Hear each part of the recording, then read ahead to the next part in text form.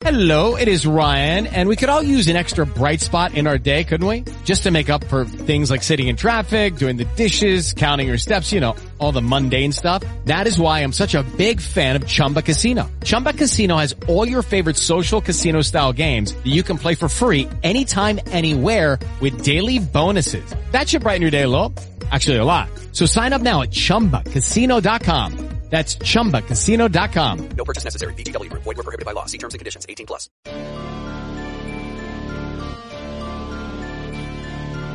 Are you searching for the best in online black radio?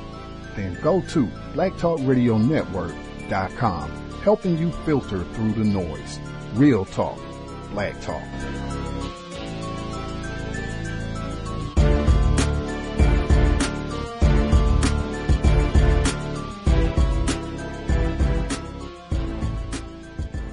As the U.S. nears 400,000 confirmed COVID-19 deaths, essential workers who can't work from home struggle to stay safe.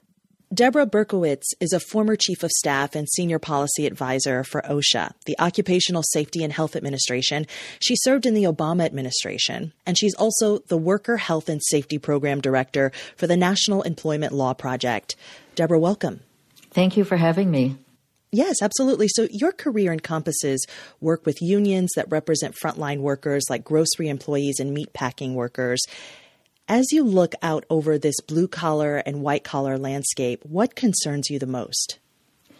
What keeps me up at night is that still, 9 months after the beginning of the pandemic, that there are still no specific requirements that as a nation, every business that has employees has to implement to mitigate the spread of COVID-19. So among meatpacking, poultry workers, you see it in supermarkets, you'll see it in other retail stores, you're still seeing the spread of COVID-19 among workplaces. Well, Debbie, to your point, last spring we heard a lot about viral outbreaks in workplaces like meatpacking plants, and the Trump administration actually intervened back then. Those employees became essential workers, and companies said they would actually institute precautions and restrictions. Did they actually do that on any scale, or did we take our eye off the ball? Oh, this administration totally took its eye off the ball and completely failed to protect workers. The Secretary of Labor under President Trump, Eugene Scalia, decided there'd be no requirements and just let employers do what they want to do voluntarily. Some of the plants put in these flimsy plastic barriers between workers where there's like 500 workers in a big room working shoulder to shoulder that even the CDC said to them, does not protect workers unless you have social distancing 6 feet apart. And I think what you saw, which is really stunning, is you saw the administration come in to protect an industry so that they wouldn't have to protect workers. I mean, time and time again, CDC weakened its guidance when the meat industry asked them to, so they could keep making a profit, but it spread like wildfire. Well, OSHA, the agency that's in charge of keeping workplaces safe and healthy, is turning 50 this spring. It doesn't sound like there'll be too much time for celebrating. What does the agency need to do right now to make workplaces safe from the spread? That's a great question because OSHA has been AWOL. I have to say, I helped run that agency for 6 years. And at the beginning of the pandemic, in the middle of March, when I got calls from meatpacking workers, healthcare workers, I said, just call OSHA. And OSHA actually told workers, there's nothing we can do. We're not inspecting. I mean, usually OSHA during the last 9 months would have done 10,000, maybe 20,000 inspections. They did a couple hundred. Sounds like you're waiting for this new presidential administration for any changes to take place and therefore a new OSHA. But time is of the essence. What do workers need right now? So workers really need to have employers follow the basic CDC guidance of, social distancing, masks, notification when there are cases. And also they need to be able to speak up when they know that there are unsafe conditions and not be retaliated against. The bottom line, I think what you find out in this pandemic and the public should realize is worker safety rights right now are really weak, and maybe this pandemic will cause us to rethink this ability of workers to protect themselves, which right now they really don't have. When a vaccine arrives for essential workers, what other hurdles will they have to overcome? Because you had a president that downplayed the virus, that downplayed the seriousness of the virus, that made up how you cure this virus, there's huge distrust now in the federal government and what they're advising. And so I do think that one of the first things the Biden-Harris team has to do is to launch a huge campaign to build the public's trust, but also to work with the states and to develop better mechanisms to deliver this vaccine to essential workers. Former OSHA Chief of Staff and advocate with the National Employment Law Project, Deborah Berkowitz. Thank you so much. Oh, thank you for having me. And we reached out to OSHA for comment. The agency says it has issued nearly 300 COVID citations and kept hundreds of thousands of workers safe on the job. Black brother, like brother hell. Missouri officials have said they expect to vaccinate all healthcare workers by the end of this month, followed by other essential workers. The Equal Employment Opportunity Commission said last month employers can require their staff to get the COVID-19 vaccine. But questions remain about what happens if a worker refuses. St. Louis Public Radio's Shayla Farzan spoke with Washington University law professor Peggy Smith about what employers and workers can expect. The EEOC has made it clear employers are going to be able to mandate the vaccinations, although there are some exceptions. And the first is with regard to employees with disabilities, and the second is going to apply to those employees who don't want to get the vaccination because of sincerely held religious beliefs, and that is going to be governed by the Civil Rights Act.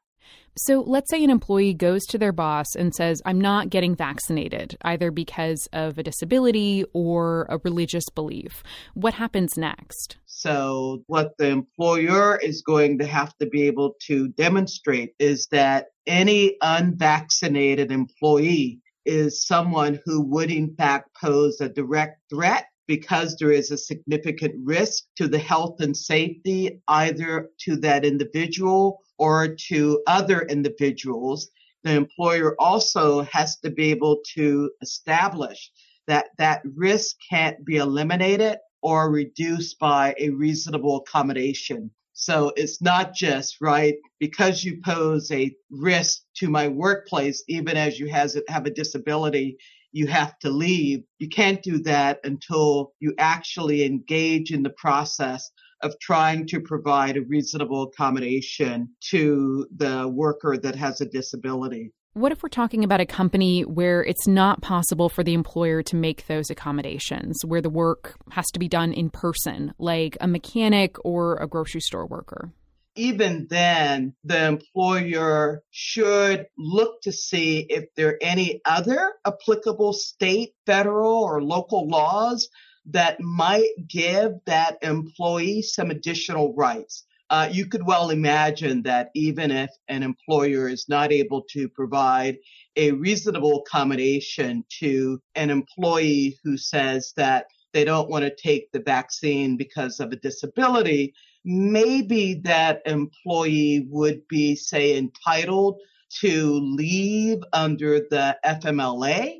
Perhaps that employee is entitled to leave under some other employer policy. But assuming there is no other protection that is available, the employer can in fact terminate the employee.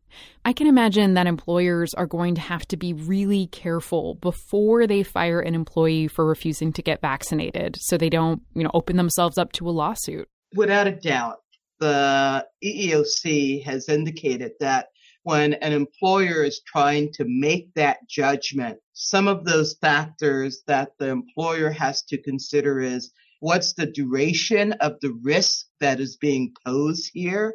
What's the nature and severity of the potential harm that might come about by allowing the unvaccinated employee to remain in the workplace? So without a doubt, employers are going to have to tread very carefully and ensure that they're covering all of their bases, dotting their I's and crossing their T's. Taking a step back here, I mean, how likely do you think it is that we're going to see employers actually requiring staff to be vaccinated? I think that actually very few employers will look to mandate the vaccination. Employers are going to be really sensitive to the reality that right now, any number of employees are resistant to getting the vaccination. There is a lot of misinformation and disinformation out there about the vaccine, and I think employers are aware of that. They're going to be really concerned about causing a backlash. And so as a practical matter, I think that what you're going to see is that instead of mandating the vaccine, employers are going to be far more likely to strongly encourage workers to get vaccinated. After last week's insurrection, the Capitol Police Force has already seen personnel shakeups in the wake of violence. Last week, Capitol Police Chief Stephen Sund announced his resignation, and at least 2 officers have also been suspended for their roles in enabling the insurrectionists. And at least 10 other officers are under investigation. The personnel response from the Capitol Police has been swift. Yogananda Pittman was named acting chief of the force. Chief Pittman comes to the role after serving as an assistant chief and is the first black person and first woman to hold the top position. While her appointment is a significant achievement, Pittman is also being tasked with overseeing the department at a time of crisis, one that has brought national scrutiny to the Capitol Police. And Pittman is not alone. Professionals of color are often promoted or elected to positions of power in times of crisis. We've seen a record number of people of color recently elected to Congress, as well as Kamala Harris being elected to vice president. And as private sector companies have been bullish on hiring people of color to lead diversity and inclusion initiatives. But there's a flip side to some of these victories. Are people of color in these times being set up for success? It's a phenomenon called the glass cliff, and we're going to talk about it today. Joining me now is Michelle Ryan, a professor of social and organizational psychology at the University of Exeter. She also coined the term glass cliff with her colleague. Michelle, thanks for joining us. Hi. Also joining us is Loretta J. Ross, visiting associate professor in the program for the study of women and gender at Smith College. Professor Ross, thanks for joining us again. Thanks for having me on your show. Michelle, you started researching the concept of the glass cliff in part because of a 2003 article in the Times of London about women in leadership. Tell us why that prompted your research. Yeah, there was an article in the Times that was looking at the increasing number of women coming onto the boards of directors of FTSE 100 companies. So that's the UK equivalent of sort of Fortune 100 companies. And what they saw in with these women coming into these positions was what they termed a pattern, that as women were coming into these positions, that the companies were doing worse. They were doing worse in terms of share price. And they suggested that perhaps women were wreaking havoc on these companies.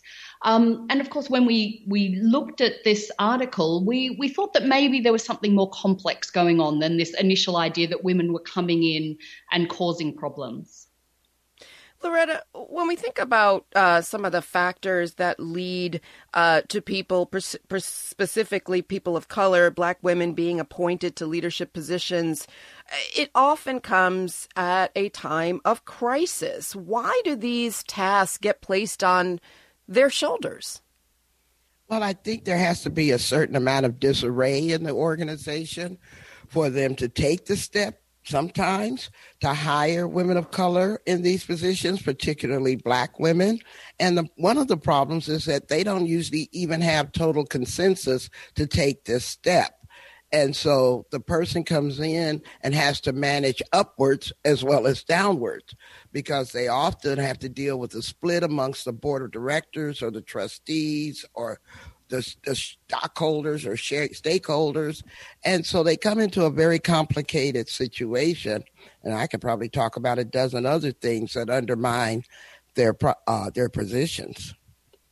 Michelle, this is something, I tweeted about this yesterday, and the reactions were pretty interesting. I mean, there were lots of people, I know myself included, and other professionals of color who often feel this like double-edged sword in taking an opportunity that's given to you, right, that you've earned, I should say, let's be clear, the opportunities that professionals of color have earned at a time of great duress for an organization. And there's a sort of feeling of, am I here because you want me here, or am I here because you need to clean up a mess?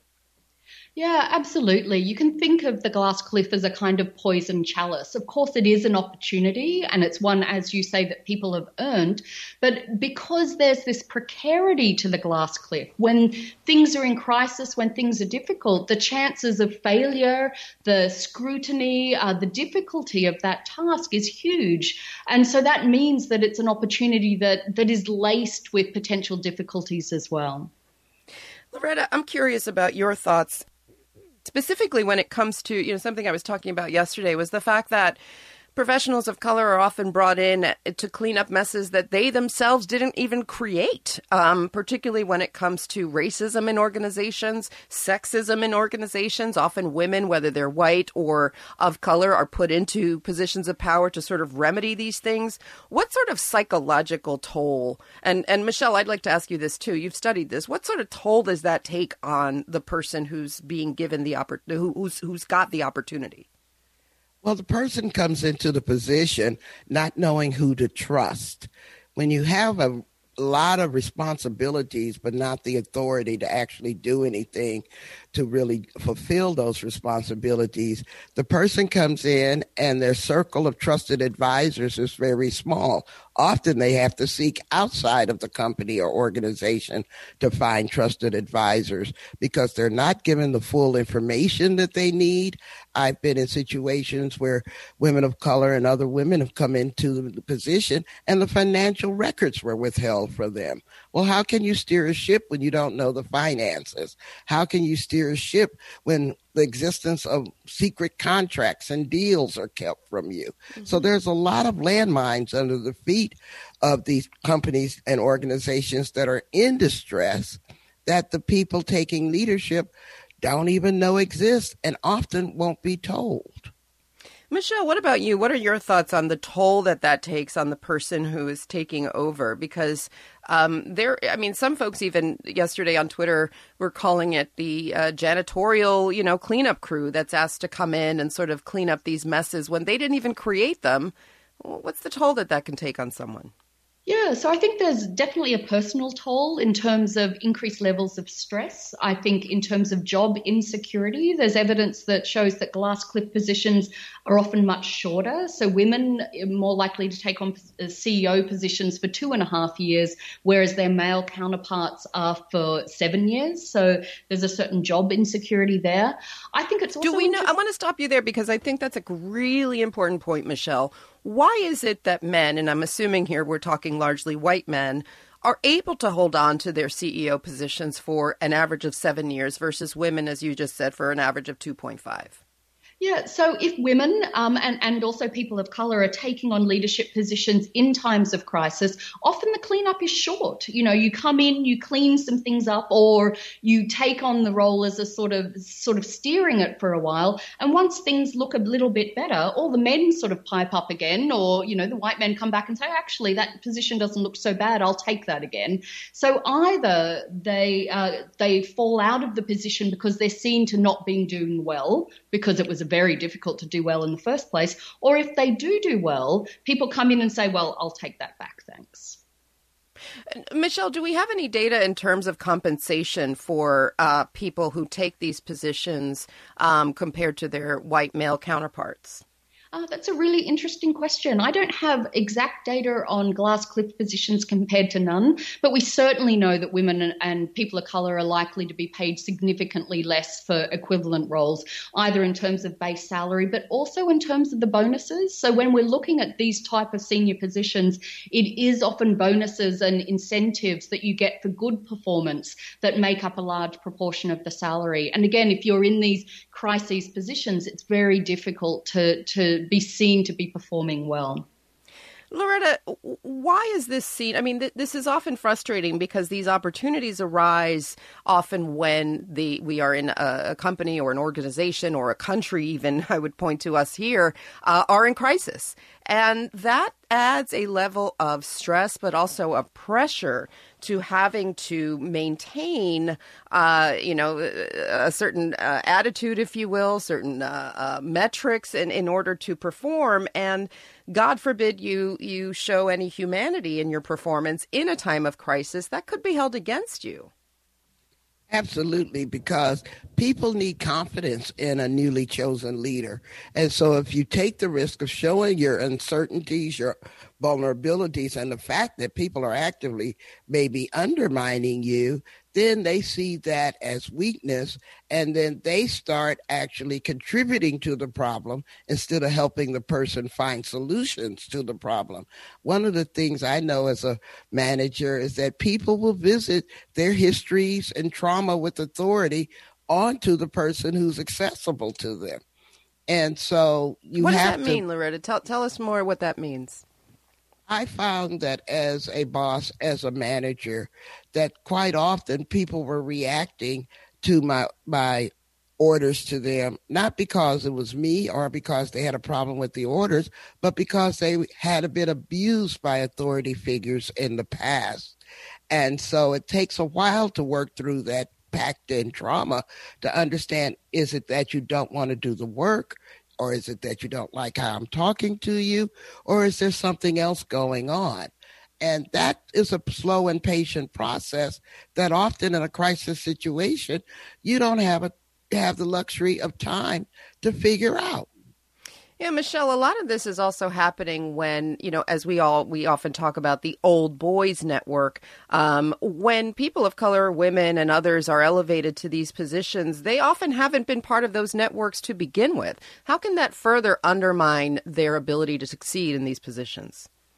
Yeah, I mean, I think in times of crisis, it's exactly when you need the support of others, isn't it? So you need either resources in terms of economic resources, or you need social resources in terms of the support of other senior managers or of staff and those sorts of things.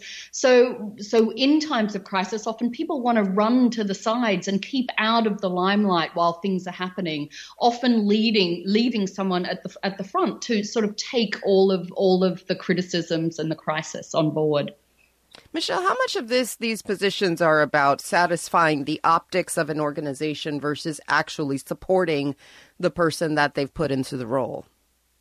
Yeah, so we've done research on this that absolutely shows that it may be more about signaling change than actually trying to achieve change. So it looks good to put a person of color or a woman in charge because it looks like they're doing something different, not necessarily because they want something to change. Michelle, you've been doing research in this since the early 2000s. Please tell me things have gotten better. It'd be nice to think that it has, but I don't think we've seen any demonstrable change. And in fact, the research shows that the glass cliff happens over and over and over again. Our research is expanding to look at different areas. So we started off looking at large multinational companies, but we've also seen it in education. We've seen it in sports. We've seen it in politics. So I think it's quite a pervasive thing that doesn't really show much sign of easing up. And Michelle, is there an acknowledgement at least that women and people of color are facing these challenges? It's interesting that a lot of the people who responded on Twitter were citing exactly this phrase, the glass cliff. And so there is an awareness that this happens, at least among peer groups, but has it permeated the highest levels of the C-suites and K Street? I think that's one of the achievements that I'd like to think that we've had, is that we have had this phenomenon become something that people talk about. Part of the metaphor of glass is that it's a subtle phenomenon. So people don't set out to say, right, this is a crisis, we're going to put people of color and women in charge, but rather it's much more subtle than that. So I think taking that subtlety away by talking about it, by having a name that we can call it, by being able to point to a position position and say, hey, that's a glass cliff. That's likely to be risky and precarious. I think that's one step at least to seeing a bit more acknowledgement of the difficulties that people of color and women could find themselves in. Loretta, when I'm sure when you talk to women of color, Black women that you know that have been in these positions, and when I talk to them, there's almost a feeling of frustration or a feeling of not really understanding what's going on, at least initially, because you have this big title, you have this big job, and yet there's something that seems to be amiss. Is there when you talk to women who have been in these positions, how do they tell you they feel, I guess, in the aftermath? Well, I usually get called in when they're in the midst of it, because the first thing they say is that they've been given tremendous responsibility without the authority to make the institutional changes and the substantive changes that need to take place. And so if they find that a person is not doing their jobs, they will run into the barrier of the HR team saying, well, that person has been with us for so many years and you can't do anything about it. And so when you have those responsibilities but not the authority to make the changes you were hired to do, that can be very frustrating. And I imagine as they exit those jobs, they talk about the stress levels and their feelings of being made to feel incompetent, even though they're not incompetent, simply because they didn't achieve the goals that they set out to achieve. And so, Loretta, your experience with this, I wonder if there's a way to, think about this because it's such a double-edged sword, as I said. You want the opportunity, you want to take the opportunity, but then how do you buttress yourself against this glass cliff? Well, the first thing that I recommend is that an outside organizational audit takes place, not a financial one, though that also will be required. But look at the structures that are in place that are not working for the benefit of the organization or the corporation.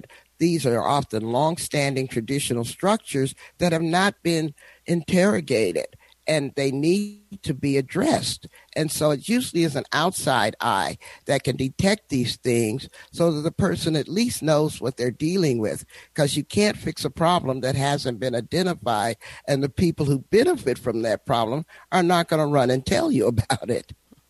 Michelle, what are your thoughts on that? We've got about 2 minutes left. I'm curious, what do you think, given your research, that are some of the best practices for navigating a glass cliff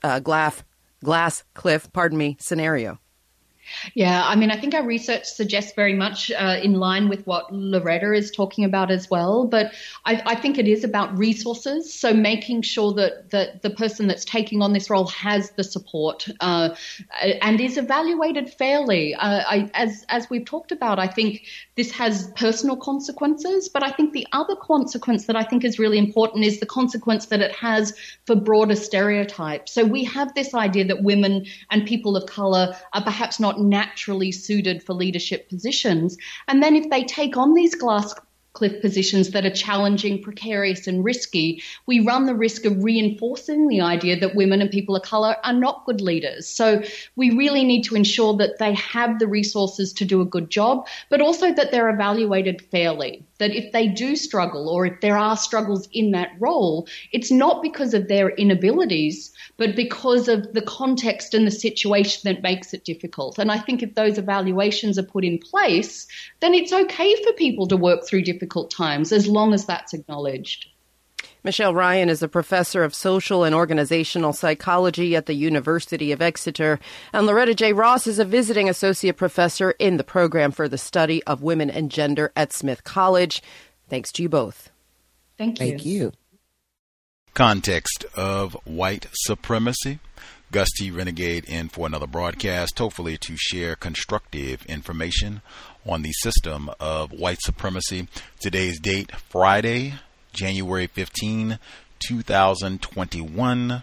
So I have been told this is our weekly forum, Neutralizing Workplace Racism.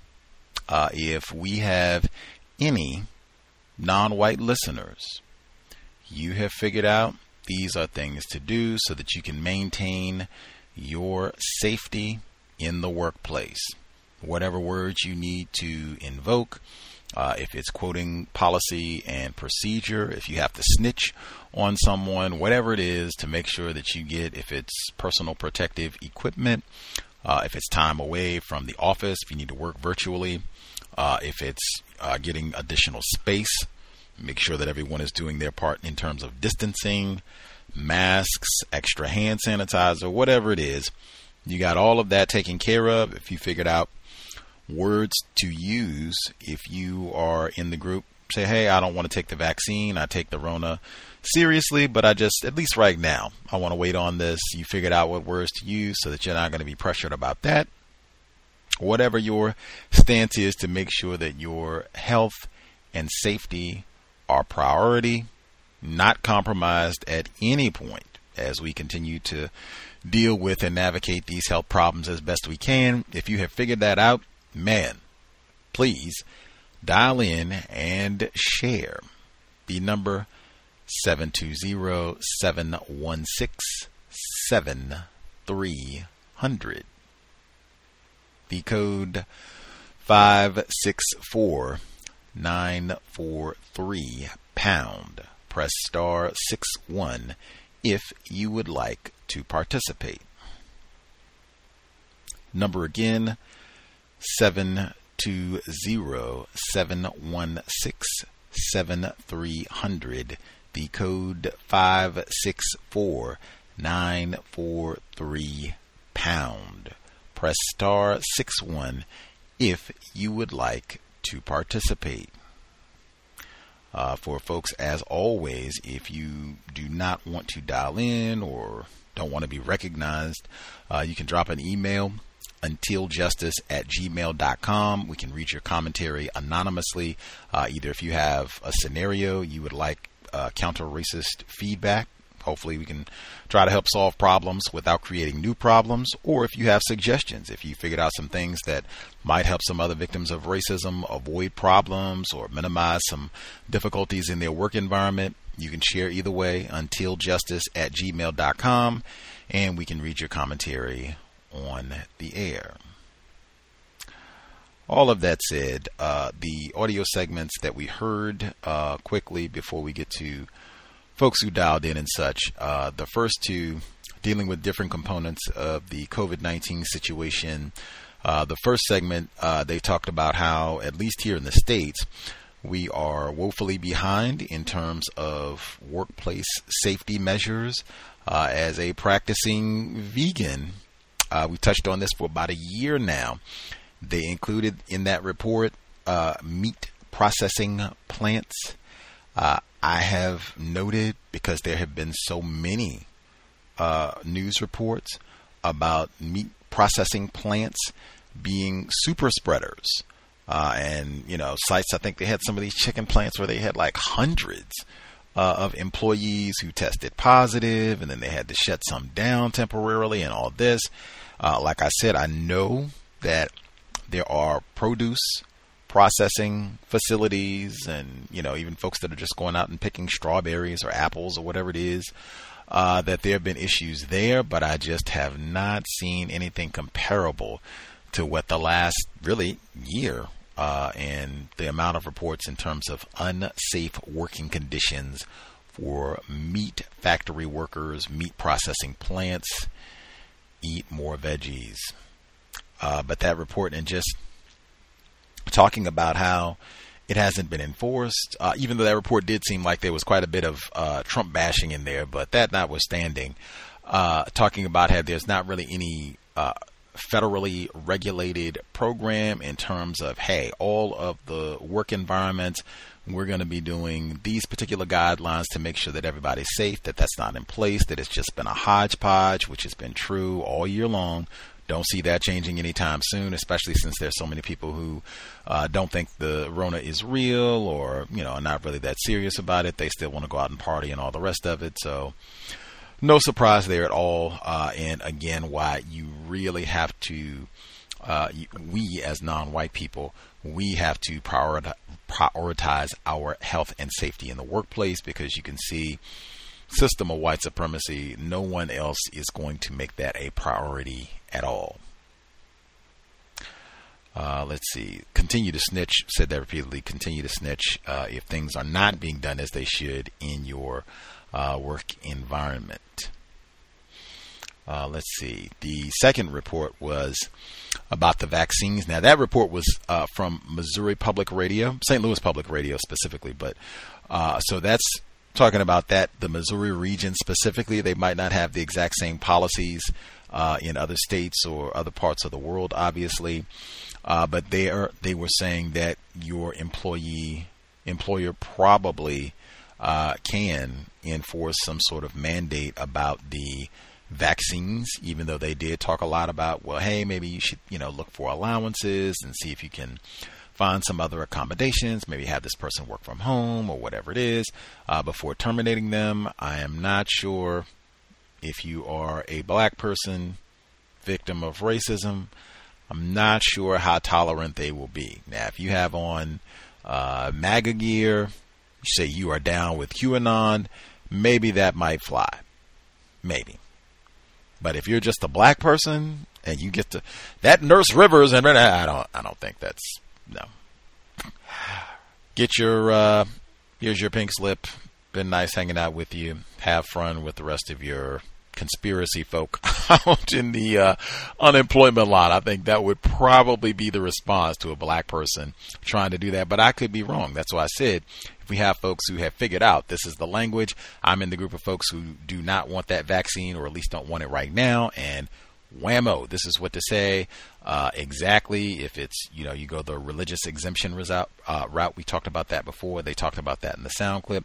Or if some people do legitimately have allergies or other reasons in terms of why they would want to wait, wouldn't want to do any sort of vaccination right now. If you have figured out what to say to make that be accepted, share. The final audio segment we heard at the beginning. So they're talking about the concept of the glass cliff. We often hear about the glass ceiling where it looks like you get promoted and then you get to a certain point where you don't get promoted anymore, even though you haven't really figured out why. A little different, or the opposite, I guess, of that, the glass cliff, where they put you in position where it's going to be a really difficult position. Company might be on the verge of bankruptcy or, major embezzlement charges or all kinds of things. And they put, or being investigated that maybe a number of Capitol Police officers aided and abetted in the melee treasonous activity in the Capitol last week. Now we'll switch in. We'll put a black female. Yes. First time ever in charge of the Capitol Police. We're all about inclusion and diversity, sensitivity, yes.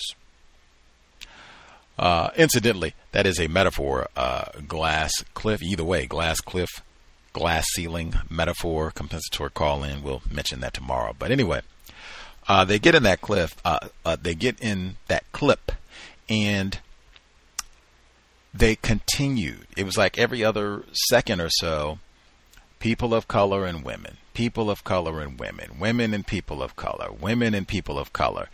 And at a few points, they even said, if they promote black women and people of color. And I said, man, I said this for years. White women. That's the way that phrase should be every time. White women. Put that first. White women and people of color. That would highlight the absurdity of it. I think even most of us, even if we're not informed, if we don't study racism, white supremacy, I suspect most victims of racism would at least pause. Do I think white women's plight in the workplace is comparable to black people? Non-white people? Male or female? I don't know. I think a whole lot of us would have serious pause. Wait a minute.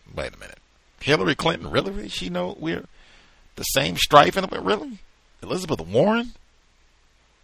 Well, Nancy Pelosi? Anyway, they say that throughout the segment, and then from time to time, they are talking about difficulties, problems that white women face. And even the people that are speaking in this report who are saying women and people of color. This is an audio segment. There's no pictures for any of these folks except for the host, Tanzina Vega, who I suspect is a non-white person, non-white, non-black person, but I could be in error about that. But Tanzina Vega, she's the host. And then the two guests, or two people speaking, Michelle Ryan, Loretta J. Ross. Now, I think Loretta J. Ross is a black person, black female. Michelle Ryan, I suspect, might be a white person. I'm trying to double check now just to make sure. But one, for all of that about women and people of color, the three audio segments that we heard today, the segment about, we had two about the Rona situation and then that about the glass cliff. There's only one male voice. I don't think that was a black male, but there was no audio there either. And then most of them, I think, white women doing all this yammering and talking about the problems that women and people of color face. Any black male privilege. Anyway, so they get in the segment and they're talking about all of these different obstacles. You know, you get these, as the Capitol Police, they're in these crazy situations of tumult. And I think Ms. Ross, even within that segment, she said that sometimes the organizations, they have to be in a state of upheaval, disorganization to even do this in the first place, which is, you know, when things are stable, our portfolio is looking great, stock prices are up, things are awesome. Now is that the time to bring in President Obama? Oh, no. We'll wait until it's financial ruin. And then, what do they say? Yes, now we need custodian. Yes, bring in the niggers. Yes, we will have our first CEO in the last year of the company's existence. Yes. Wasn't that Herman Cain, too? They talk about people and women of color. I think that was the late Herman Cain. Didn't he take over the pizza franchise that was awful, doing terrible, and then resurrected it, got it doing well again? Anywho, they continued, and I believe it was Miss Ross, the black female victim in that segment. She made the point.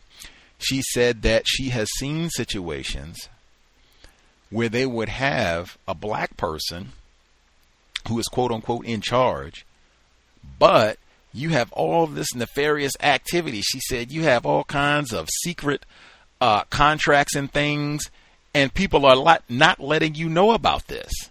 How are you going to make effective change, go out and do a great job, and you got all kinds of information that is being deliberately concealed from you? Would call that unjust networking, might be another manifestation.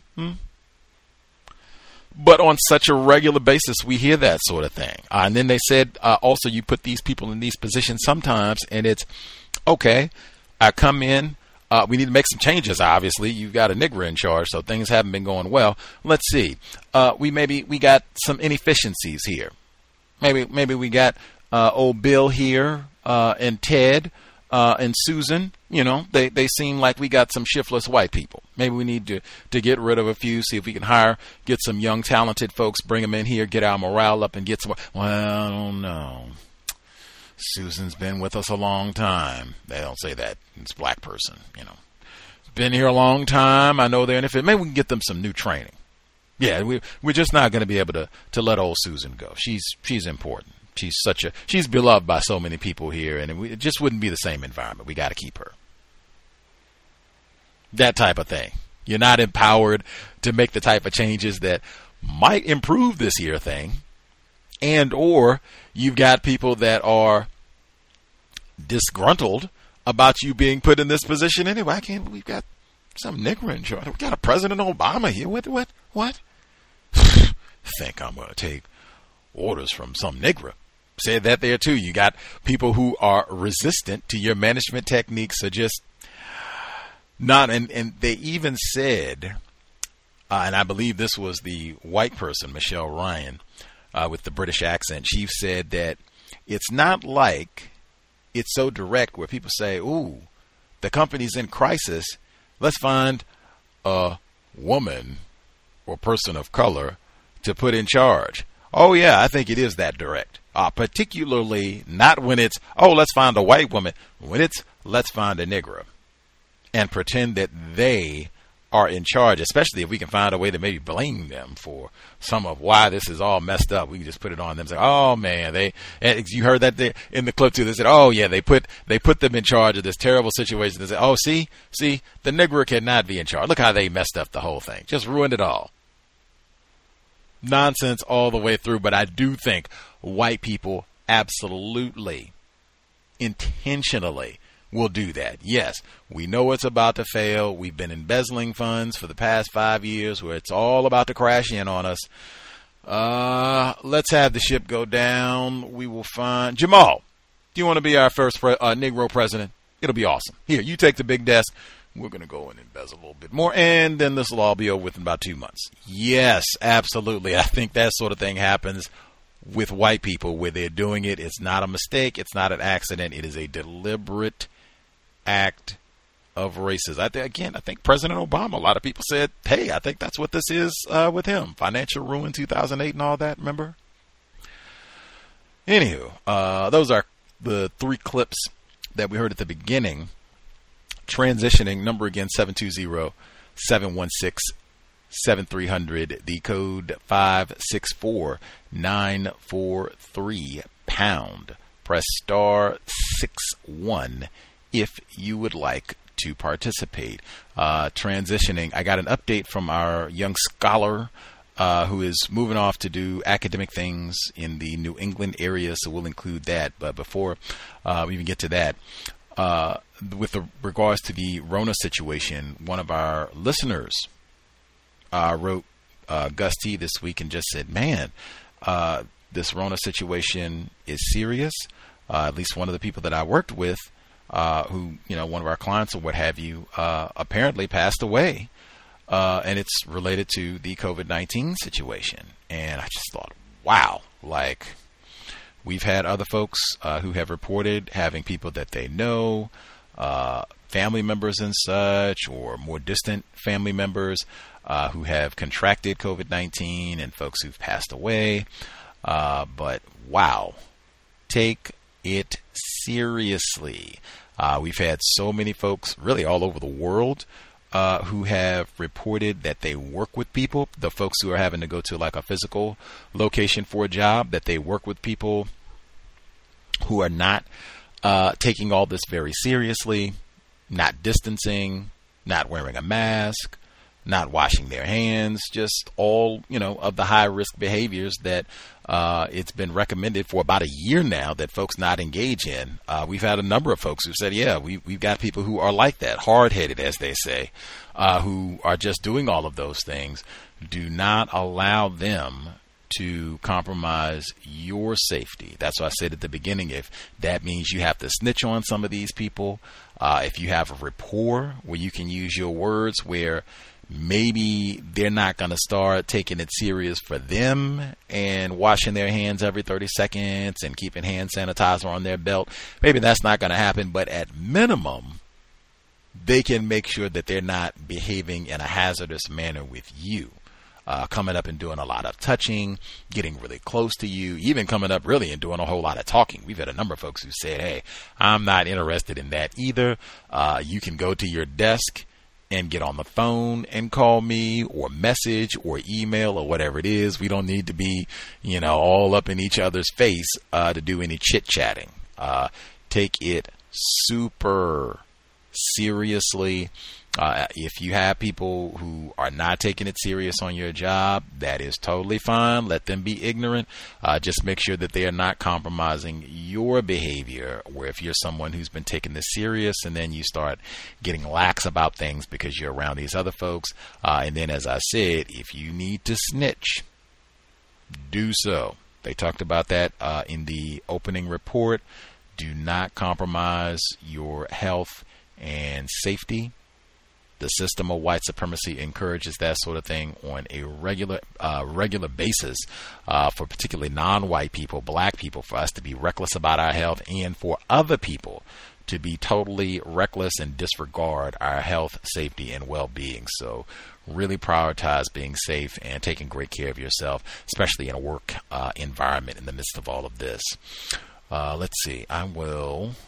We'll go to the phones, and then I'll weave in our emails. Like I said, we got an update from our young scholar as well. I guess if we have any folks who are in the school situation, or if we have parents and you have children in the school situation, the same thing. Encourage them to take it serious. I know for some folks, they're talking about returning to like being physically in the classrooms, and for other places they're saying not so fast. They're still doing the virtual learning. Make sure that if you have like college students and such, make sure that they also are taking it seriously. If they have white friends, hopefully not, but they're not being encouraged to, already be looking down the road like, hey, spring break is coming up. Maybe we can all go down to the beach and hang out in a mob and that sort of thing. Encourage them to take it seriously. I know for a lot of young people, it can be that invincibility of youth. Hopefully, we have younger C.O.W.S listeners or folks who have offspring, logic, and trying to take things serious with the virus. The number is 720-716-7300. The code 564-943 pound.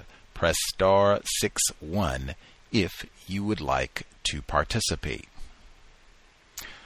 Folks who have thoughts, or especially if you have any suggestions, codification to share for the workplace. Before I nab our callers really quick, make sure I just get in with so much of the political upheaval. I know we talked about it a little bit last week. So we got the inauguration looming. I would not discuss any politics in the workplace. We talked about this all the time, but I mean, the past, I don't know, since the whole year, but I would not have anything to say in your work environment about what happened last week, the inauguration, if you think it's going to be violence, what do you think should happen to those people? Nothing about that in the workplace. If white people want to talk about that, fine, let them address it. I think it was one of our listeners last week said, hey, if anything, man, have we looked at our policy for security in the workplace? What should happen if we're attacked or a mob, anything like that? Like, let's make sure we review our security policy. Like, excellent idea. But beyond that, no. Not sitting around chatting on it. I'm not offering any thoughts, anything about President Trump, President-elect Biden, none of the above. If you have any white people there and they want to talk about what happened, they're upset about it, they were in D.C., anything, fine. You can listen. You can take notes. Some folks are, hey, let me ask a question in. Who did you travel to D.C. with? How long were you there?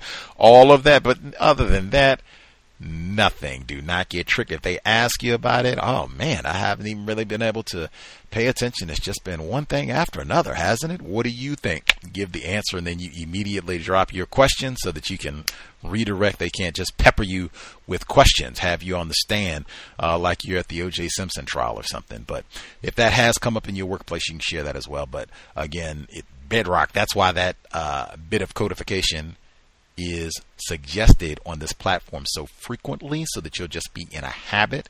That is an all the time recommendation in terms of not talking about politics. So then when you have really acute and tense moments like now, people already know, oh yeah, he doesn't talk about it. Yeah.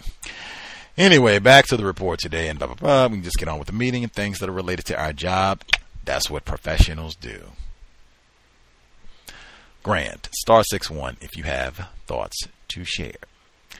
Let's see.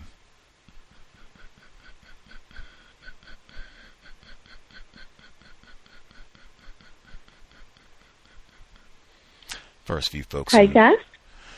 Yes, ma'am. Be in Toronto. Hi, greetings to you, callers and listeners.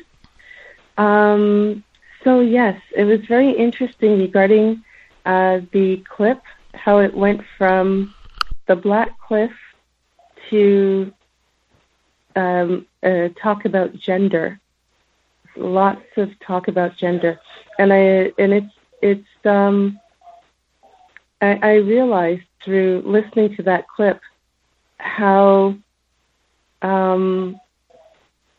women, white women, are being marketed as a minority. I hate that term minority because it's not accurate. But it's definitely propaganda to illustrate that somehow women, code word white women,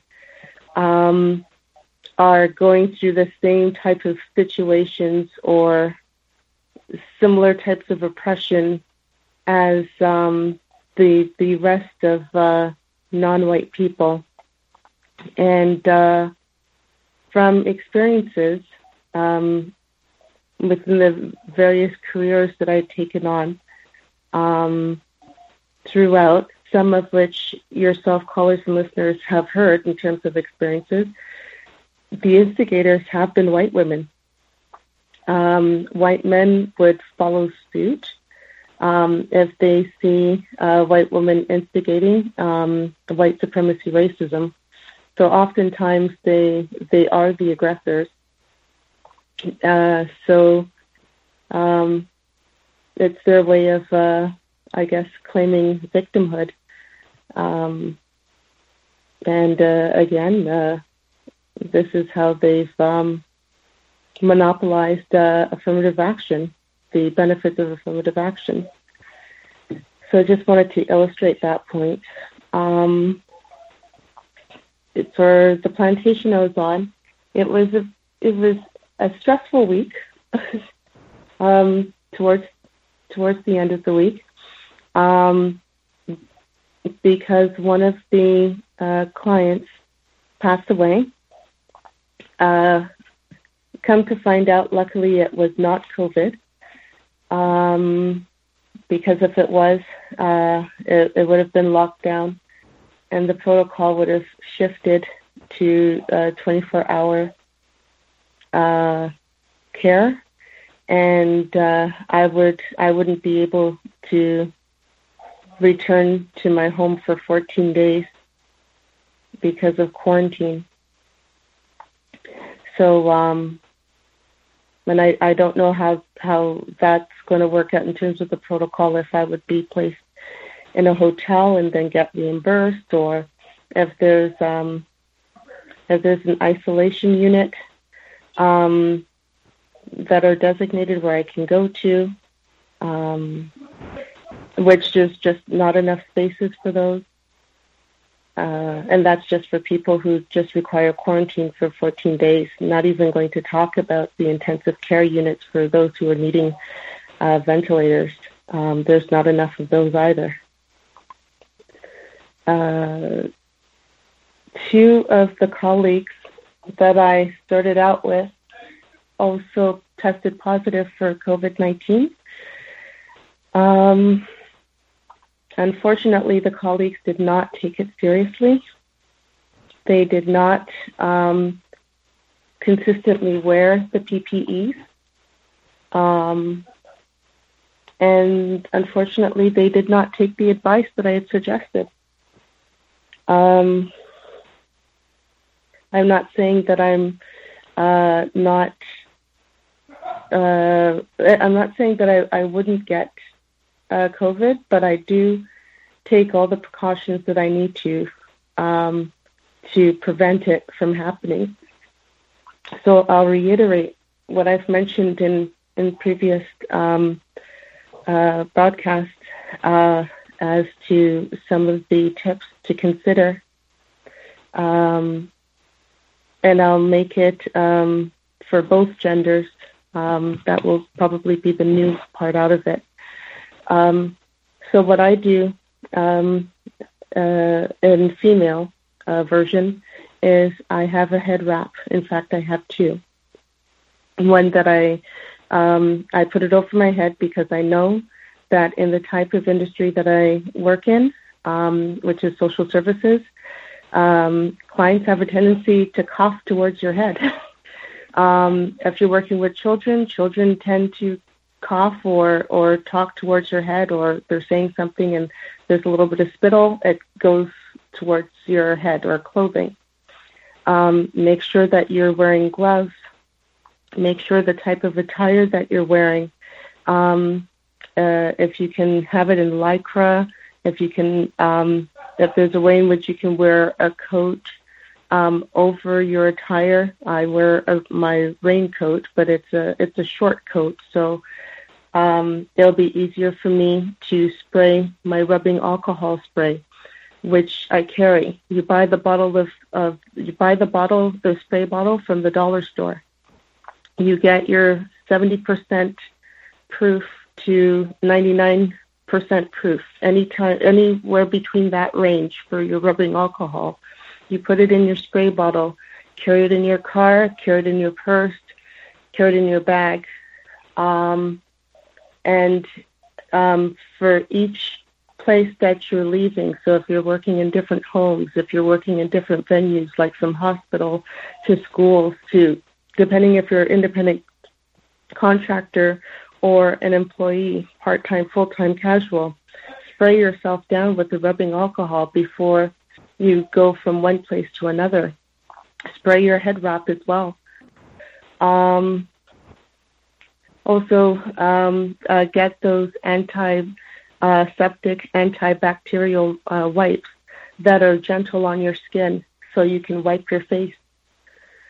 For men, the headscarves aren't going to work, but if there's a way in which you can cover your hair, it's cold outside, so if you're in a situation where a seasonal change that's winter, you can probably get away with a beanie, depending on what industry you're in.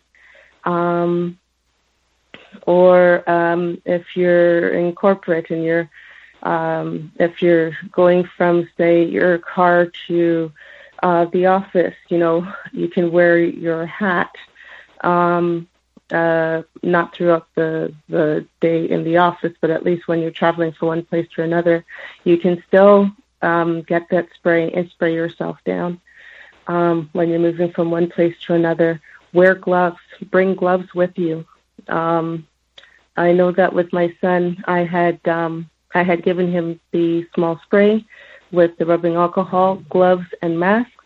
When he was using public transportation, he had the glove on and he put his hand on one of the poles, and there was an orange residue on his hand.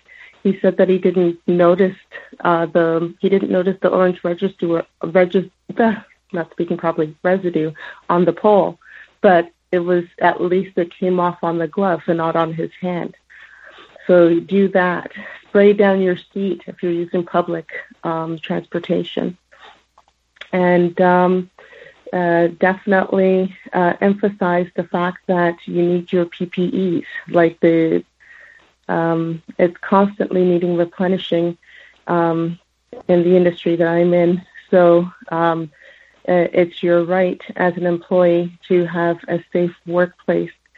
And if you got people, other fellow employees, harassing you or making fun of you because you're wearing your PPEs, ignore them. Your health is paramount. When they're doing their 14-day quarantine, at least you will be more safe because you've been practicing the precautions. Continue your social distancing. Advocate for yourself to ensure that others are social distancing. And if they're refusing to do so, then make sure that you back up even further and reduce as much contact with them as possible. I hope that was helpful, and I leave the line. Context of white supremacy. Much obliged, be in Toronto. Very elaborate, detailed code for workplace safety. And I mean, that's what I mean. Like, if you just for comparison's sake, in the report, they were talking about, like, man, it's a disgrace that we don't have some sort of, like, or at least in the U.S., we don't have some sort of, like, national workplace safety program. Like, this is what, hey, do you all have that in Canada? Is there some sort of national? There isn't a national workplace program. There is the policies to fall back on, the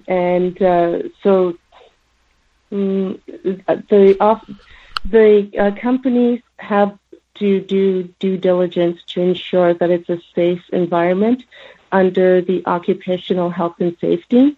And part of that is ensuring that, at least for the COVID protocol measures, how that's going to be tackled is outlined in the policies.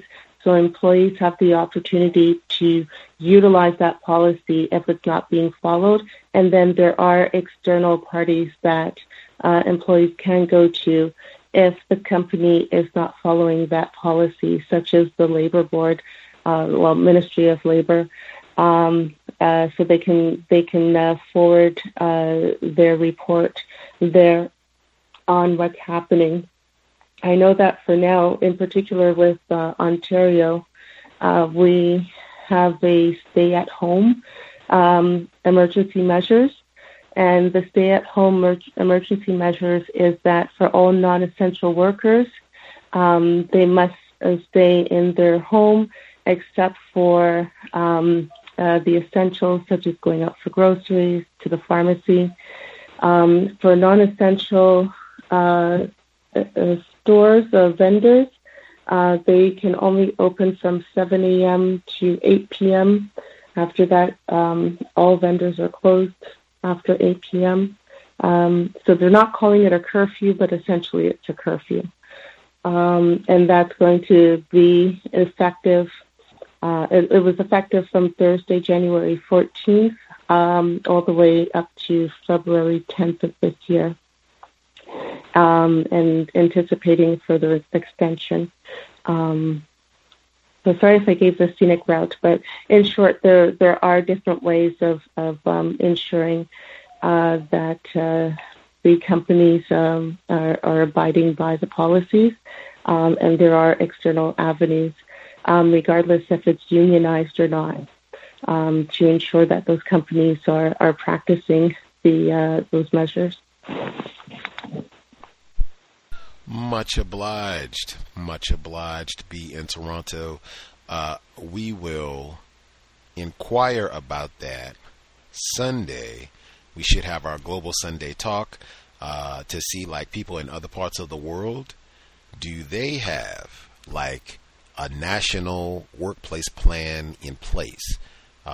If such and such happens, like, this is the protocol for all the businesses in the country. This is what you're supposed to do. If a certain number of people test positive, or if anybody test positive, do they already have like a quarantine plan? Is it set exactly the same? Like, everybody knows what the protocol is and people are following it. Like, is that set up in other parts of the world? And if so, let's hear about what type of plan they have. But we'll ask about that this Sunday, 3 p.m. Eastern, 2 p.m. Central, 12 noon Pacific. Global Sunday Talk on racism. Excellent suggestions, though, from Be in Toronto, where they also do not have a national plan, but just really specific things to make sure that you're looking out for your safety and well-being in the workplace. Just covering your hair kind of head to toe, making an inventory, and not, matter of fact, calculating in. I know other people here are not going to be distancing or whatever it is. So if they're not doing that, then I'm going to, I'll take 10 feet. They're not going to do the distancing to make sure that I don't get close to them, because I know they're in a lot of shenanigans. Then you heard what she said. Some of the people that tested positive, they were not following the directions. You at minimum want to try to do the best you can. Not just, we flaunted this and we're going out and having fun, partying at some of the hidden parties that they've been talking about, underground parties where it's 400, 500 people packed in. Like, for what?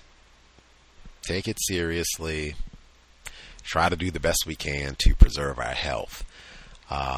Man, the workplace conversations around all of this have been fascinating. I guess, so in the U.S., virus is reportedly increasing. Number of cases. They expected this, I guess, at some level because of the post-holiday bump in number of cases. But for some of the sports leagues, this has disrupted lots. For the NBA, they said, okay, we're going to do a 2-week increase in restrictions. They said for 2 weeks, if you have a home game, you can only leave your residence for essential travel, the game, and basically that's it. If you have a road game, you cannot go anywhere. You can go to the game and then back to the hotel, not out to eat, anything. My question was, who's going to enforce this?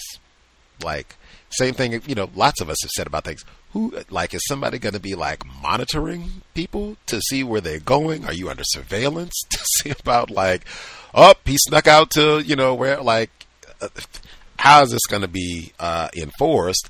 Then they started to have players speak out and say, I'm a grown man. The man not. I'm a grown man.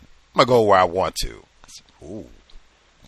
I have no idea because they already had fines and things in place. They already had a protocol. You're supposed to have a mask on and do this, don't do that. They've been fining people. So for 2 weeks, this sort of increased restrictions, and to have people already balking and saying that they're not going to do it, oof. And it continued. Now it went, okay, what about the vaccines? And it was the same thing. You got, professional sports players say, I don't want a vaccine. I'm good. I don't want to do that.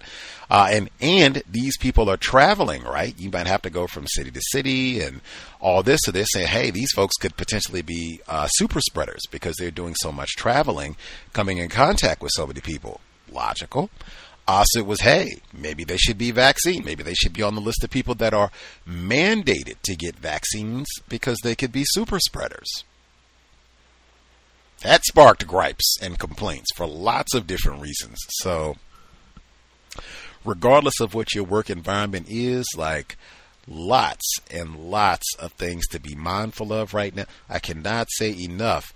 Both of those conversations were about policy and procedure. I've said that it's been a year now.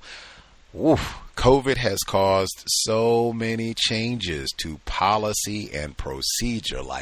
If you didn't read your policy and procedure before, read your policy and procedure every day now, because it's seeming almost like daily amendments to, what is acceptable, what's not acceptable, what are we supposed to be doing to stay safe, what are we not supposed to be suing, what are we not supposed to be doing, are there, going to be punitive actions if you're not, following what the rules and regulations are. Is the vaccine included now? Is that something potentially on the horizon that we might have to think about?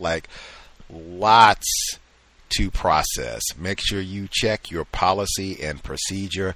Particularly, I would say for people, if you have a company, it's advanced enough, you all have enough technology where you have a digital manual where, it might be easily edited, or they frequently or from time to time have little updates to the policy and procedure. Oh yeah, I bet you might be in that group where every day there's a new page to the policy and procedure. So yes, make sure you are abreast of what you are supposed to do, not supposed to do, all of that. And then if anything is not clear, ask questions, maybe via email. In fact, preferably via email, so that you will have an electronic record of clarification. Let's see. Other folks dialed in with a hand up. If you have commentary to share, should be with us. Can I be heard? Yes, ma'am. Hello, Gus, and listeners and callers. I haven't been on for a while. I was codified software developer in Wisconsin. So I listening to that, listening to be in Toronto, I just wanted to preface my report by saying thank you to anyone who is out there. I'm going to use a metaphor, on the front line, and has to deal with this coronavirus head on. I am actually very blessed not to have to work, in an office, but I can work remotely, and that's beneficial. So I only have to deal with the pandemic of white supremacy, which is bad enough, but I couldn't imagine dealing with both. that being said, I just sort of wanted to give an update regarding the kerfuffle at the Capitol building a couple weeks ago.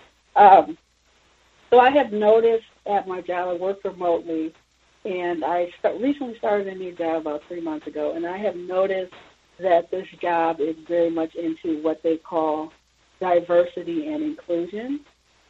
And so as a result, they want to have dialogue, about these events, and my teammates want to talk about these events. And I have just taken a position that I won't say anything. And I do have a coworker who is a refined, at this point, he's a refined racist. I looked into joining the employee resource group, the non-white employee resource group at the company, just to see what they were talking about. And I noticed that his name was on the invite list. And so I got a little, I guess I got a little leery of joining that one. But after the Capitol building incident, this group had a meeting, and I was talking to him. So because we all work remotely, we're actually in these Zoom meetings and Google Meet all the time. So just, again, just for anybody who has to be on these Zoom meetings, make sure you have a background up. Google Meet, you can blur your background, make sure your children are not going to walk in so nobody has any information that they don't need about you. And so we're on this meet. He says, "Oh, are you going to this meeting?" And I said, "Well, I have a lot of work to do. So, I'm going to do my work." Really, I didn't want to go because I knew they were going to talk about this Capitol building issue, and I figured that he was going to go, and I really didn't want to bother with that. And so he says, he's like, "Oh, okay." I said, "Well, you just let me know what they're talking about. Just report back, and that's about it." And he's like, "Oh, okay." So he makes sure that he tells me, during this meeting, he's like, "Oh, I joined, and the first thing I hear is, one thing we could do is have events to celebrate cultures, I'm like, "Oh, okay, well, maybe that's what they want to do. I don't know." And, he's like, "Oh, it looks like the topic of today's meeting is personal reactions to the sedition yesterday." So he did name it correctly, I guess, or I would call it terrorism or whatever. And I said, "Oh, well, you'll have to let me," I'll say, "Interesting, you'll have to let me know what the consensus is." And he was just like, "Oh, it's just emotive responses, no political analysis to speak of." And I'm like, right on. And he I guess I'm getting, and I wonder if other people on this call are getting this, but I'm getting this sort of, these feelers put out from these white people that I'm around. When you try to, or when you attempt to be codified professionally, I think white people sense something that's much different about you. And they want to get to the point where they can at least figure out how to control you or how to control your emotions so they can get you to do the things that they want you to do or confuse you even further, what have you. And I believe that it seems like my white coworkers have now figured out that maybe I'm not as confused about racism. I don't address any politics on the job. I haven't talked about the Capitol building issue, and I would say, or the terrorism at the Capitol building, and I would say that there was something that I could talk about professionally, the whole parlor incident, where you're talking about how poorly it was actually engineered. I mean, that is a professional topic, and even then I didn't say anything, And so I just get this fishing, and I think it's very interesting. So I'm just wondering if other non-white people are experiencing that. And just really quickly, a second issue I found is that after the Capitol building terrorism, I've had white people at my job try to relate to me, and in ways I think are just very, very funny. My boss, we have this thing called happy hour, and we have to go on as a team building thing, and we talk about whatever. So I found safe things to talk about, like video games or something like that. And they asked what kind of music I liked, and I was just, I try to keep this safe, so sometimes I'll say classical or whatever. And I probably shouldn't have said this, but I said 90s R&B. And my manager's like, oh, I went to a Genuine concert. He was awesome. That same weekend I went to a concert with this white rapper. I don't know who the white rapper was. And there were all these white people there, and they were fighting. And at the Genuine concert, there were all these black people there, and nobody was fighting, and everybody was having a good time. And I'm thinking, there's something wrong with this whole racial thing. And I'm like, oh, okay. Well, whatever. I got to go. Bye. So I'm just wondering that, just those two things there. I'm just wondering if people actually experience that, where you start to get this sort of digging into your life, where you start getting these very pointed questions to figure out where you stand politically, or where you stand in terms of racial issues or politics or what have you. And with that, I'll mute my line. Thank you.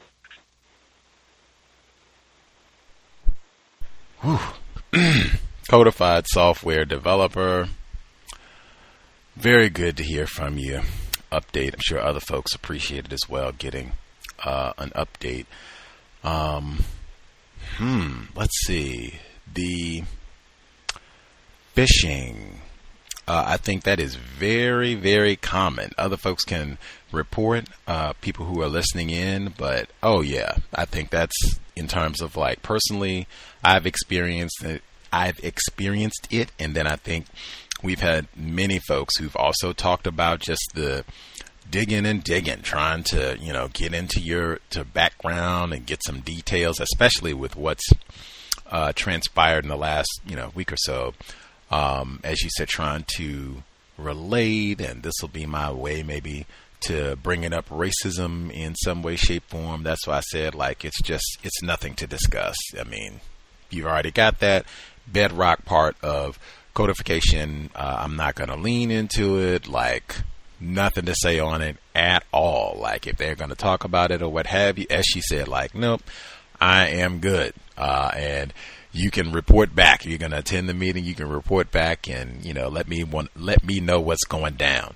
But that is so common, to get in and just rude red, especially if we got a black, as she said, a black person, non-white person, period, really, who she is a little bit codified. She doesn't just go around laughing at all of our jokes and, she speaks, we hear her, but she doesn't just go on and talking about anything like, what's, I don't know. She's just not behaving like the way we are accustomed to our victims behaving. Like, we need to take her out to lunch or something. Maybe we can get her at happy hour, get a few drinks in her, and then, get into her background a little bit. Like that white people are not ignorant about their niggers. So when they bump into one of us that, perplexes them a little bit, they get to studying, that they get to fishing, put it that way. But yeah, that's again, just being bedrock about not talking about politics and that sort of thing in the workplace. As she said, really, even with, if they have those sort of, non-white organizations, right, where it's going to be black people and we get together and we're supposed to be about diversity, inclusion, or what have you, really, it would be nosiness, or how shall I say, counter-racist experiment. I'm studying. This is just to see what they're talking about. Not that I'm even going to do a whole lot of talking here either. I'm really just, you have, what do they say? You have 2 ears, 1 mouth, so you can do twice as much listening, maybe even 3 or 4 times as much listening. That's what the purpose is going to be, not for me to come even here and talk, especially if it's an environment where it's like advertised in a braggy way that this is like about emotive speaking, like, ooh, that doesn't sound constructive. I'm gonna pass on that one. And if this is whatever function this is, if it's supposed to be geared to non-white people or whatever, and then you got this refined white fella who somehow ends up being invited, like, very dangerous white man indeed. But yeah, the fishing, even when they start fishing and trying to dig and get information about things that are off, like if they start out with the Capitol situation and then it switches to just kind of general background information, like what type of music do you like and all of that. And I remember, I think some years back, Mr. Steele, we were talking about workplace racism. We were talking about food. And I said, man, any of this, I would try to keep it just on things related to the job, because if it drifts to anything, doesn't get any better than tacky. Even food, that's going to be tacky. And people had lots of examples of that, where it ended up going to food and you already know where it's going. Fried chicken jokes and Aunt Jemima and all the rest of it. And the same, even with the music. We've had folks where it somehow it ends up, I hate going to the gas station. The niggers have got, all that loop bass music and everything down at the gas station. It's terrible. Or they drift off into, 90s R&B. Oh, I love it. I was at the Boyz II Men concert and the niggers were acting.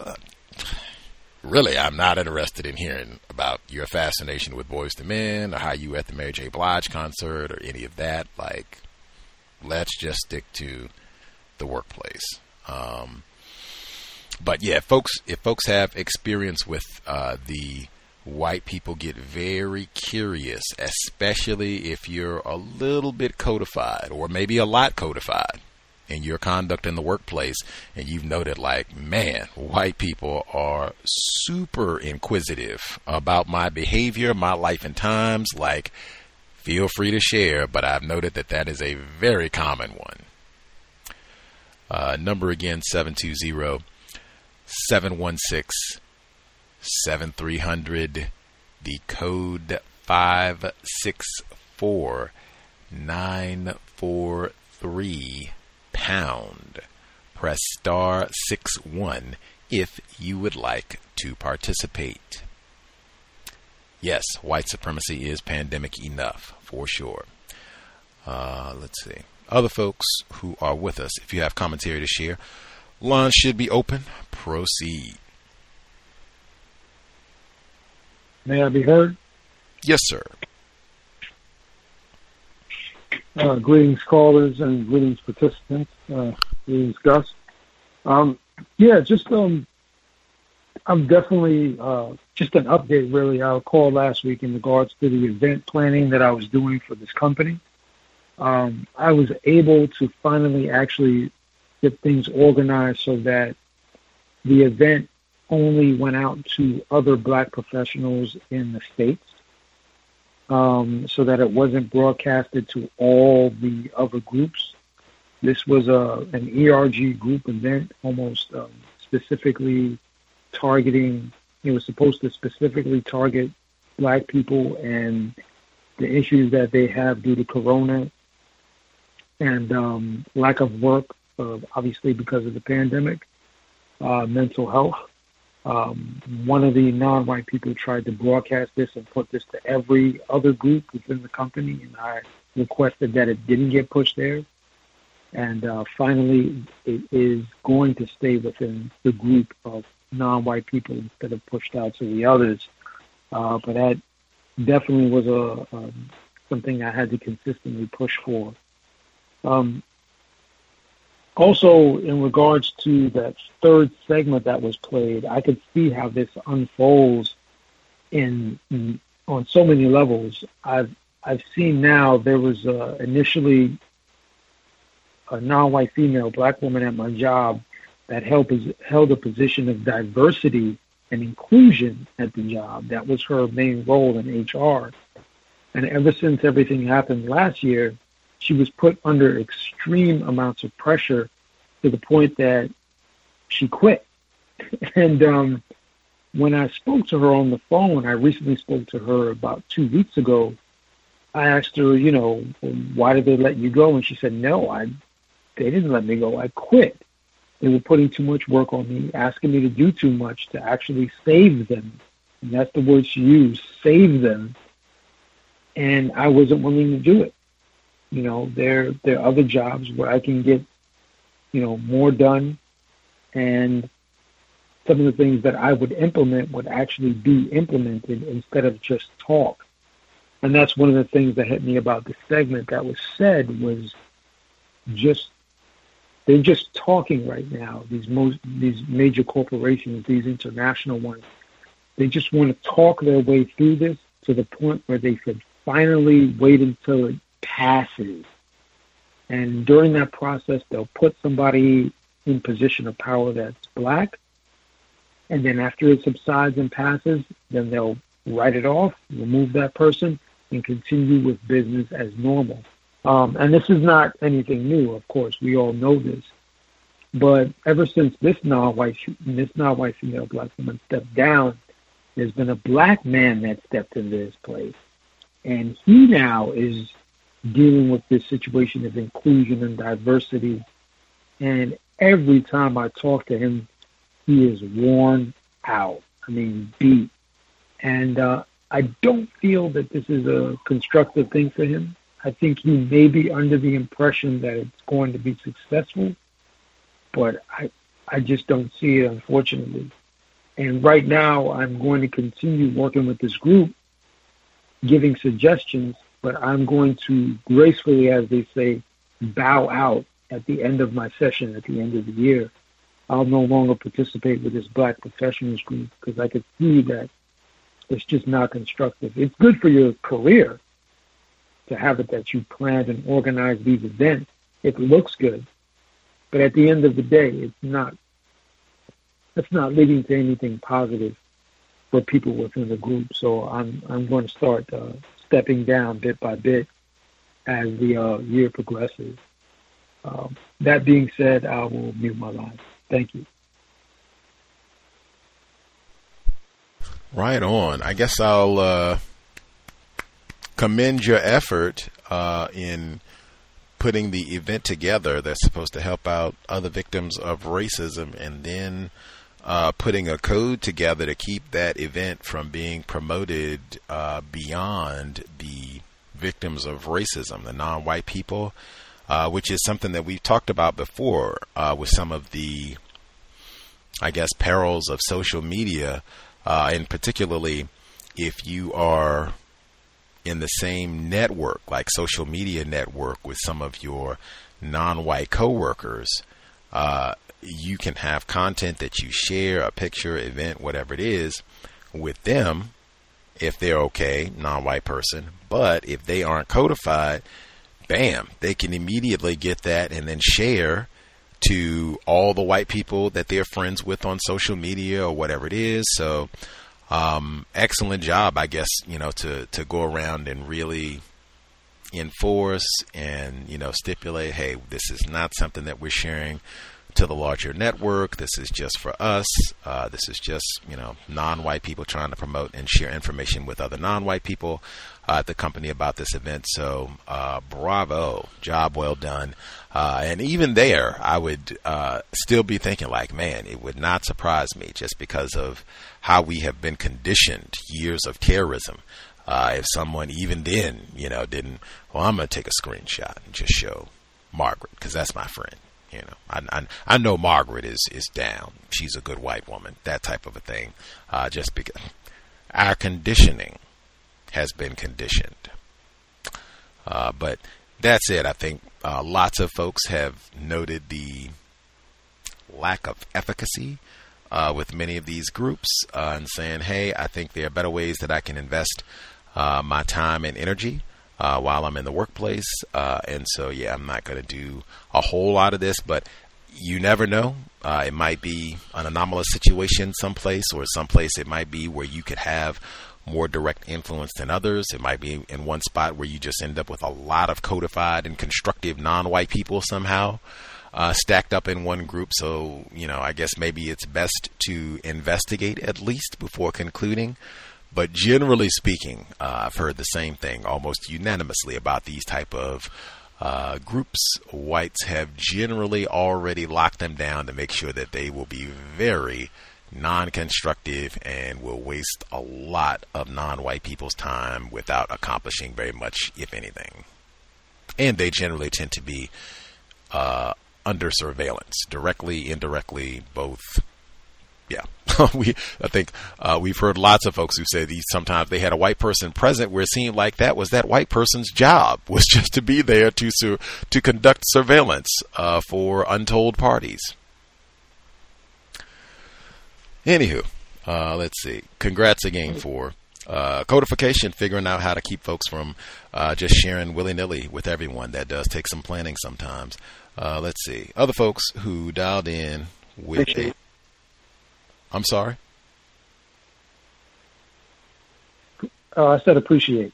Oh, for sure. For sure. Well earned. Other folks who dialed in with a hand up, if you have commentary to share, lines should be open. Can I be heard? Heard. How are you? Oh, right on. Oh. Ladies first, Bay Area mom. Thank you for yielding the call, caller. Greetings to everyone on the line. Workplace racism. So, I've been complaining about the supervisor over my cases not doing a home visit for the black child that I have. She's never come, ever. So she's on leave now for a couple of months. Black supervisor is taking her place. I requested that this black supervisor do a home visit, and she did this week. No problem. She could not believe that no one has ever come to the home. No one has ever went over the goals with me. Even when she overlapped before I asked her to come in person, there was no instruction, she noted. And mind you, the overlap is an hour. Well, she came, she observed. Since the child is in school online, he won't even he's reverted backward. He won't do anything anymore that pertains to learning.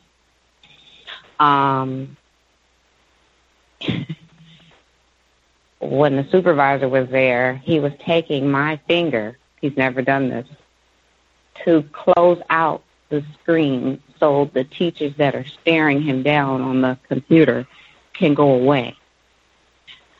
I have a heavy load because the mom works, and she works from home, but apparently she has to work on the phone. So I do the schooling with the second round.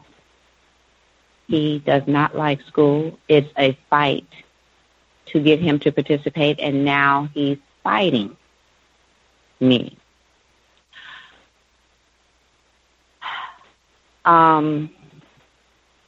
I'm agitated because he's not doing anything. So with school involved, I can't get any of my work done. I can't get him to do anything. He's not doing anything. And in school, it takes a lot of my energy just to get him to participate in these sessions. He has maybe, when I'm there, there's maybe 3 teachers. It just goes out from one to the next. They switch you out, and he does not like it. In the AM, I'm not there, but I come in towards the end. It's awful. When I get in there, he's angry. He's sitting there, but he's bamming on whatever. He's just there because he's forced to be. Apparently, recently, he's just tearing up the house because he's not interested in doing anything. So, the last session we had, okay, because the supervisor had told the mom, you're going to have to start doing the school with him. You're going to have to, if you need her help, meaning me, you can have her help you, but you're going to have to be the authoritative because he's now looking at me, which is true, as an authority figure, and he is not feeling me. He's not interested in me right now. So the mom is like, okay, but she doesn't really do it in real life. I'm the one doing it. I don't even think she can. There's maybe 5 adults that live in the house, but no one's interested in that portion of it. You can tell. Oh, it's awful. So the supervisor just said, make sure you tell them that I said you can't do any of this. Make sure you let them know I said it, because that's too much and you can't get anything done. So she was able to see that after class, I may only have 25 minutes before it's time for me to leave after the second class. He's not doing anything with me. He's off to himself, doing his whatever it is, releasing tension. So this last yesterday, he I took him for a walk, come in. And I'm usually have another adult with me when I take him out. But, okay, time to class. No! Mind you, he doesn't know how to talk. No! Like, oh, I like you using your words, but it's class. So mom can't get him. She has to pick him up and take him. He's falling out. Everything happens in the playroom as well. I requested that maybe he could shift it another direction, another place, but I can't. I can only suggest. I'm not going to make you do anything. So it was awful. He's fighting, falling out, like stretcher falling out. So it's awful. Flinging everything, the communication board that he uses, he'll take that and throw that to a whole different city. If he's not interested in anything, it's awful. So, oh God, social distancing with toddlers doesn't seem possible. I don't understand any of this. There's no way to social distance with a toddler, especially these toddlers, because they're more babyish. So there's no social distancing.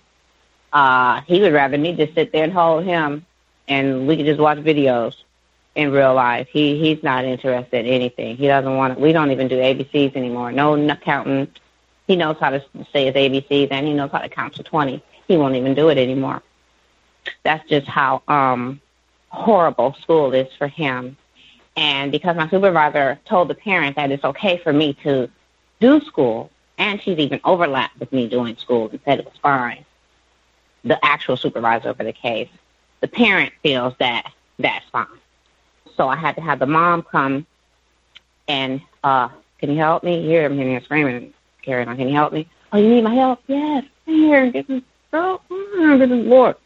So, that is not okay. And, but he's still not engaged. He won't participate in any of the activities, really. It's awful. So I don't know. I'm trying to think of a way to, I don't even know how to think of a way to make him interested in this internet learning with these teachers that act like they don't have degrees. It's awful. So I'm trying to teach him to request things. So I have to take something from him and use the communication board. He's knocking everything. It's awful. So there's another job in my company that was hiring, and it's not dealing with the children. So I applied for that. They had sent it out. So I applied. And I noticed that after I sent in my resume and so forth, they sent it out again like, hey, other people, we're hiring, not for her. If she saw it, because I don't participate in anything, I don't do anything unless it's mandatory. So since I applied for another position versus being so essential, they sent it out again to other people as a calling. I thought, hey, this job is over. It's not just for her. Anybody can get it. So hopefully I'll be able to get that. If not, then I'll just fish around, because they're pushing this vaccine real heavy, especially this part of California. And they had two different kinds, the Pfizer and another one, but there's no choice. You don't have an option. It's just whatever one they stick in you, and you got to do it maybe twice. And you still have to follow the same protocol as if you didn't get the shot. So, and I'm still not interested. And, yeah, so I'm just had to update my resume and tweak it a bit. And so that's where I am right now. And thanks for taking my call. I'll mute my line. Pushing the vaccine. Heard that one at the end there. Very important. Been talking about it. She's in California, Bay Area specifically, but in California, and they've been having a really tough time with the vaccine for a long time. Seems like, months and months since way back in the summertime. Very intense restrictions and all the rest. So I'm not surprised to hear that the vaccine is being, pushed a little bit more aggressively there. Your workplace situation is tragic for you, tragic for the young fella, the whole family, really.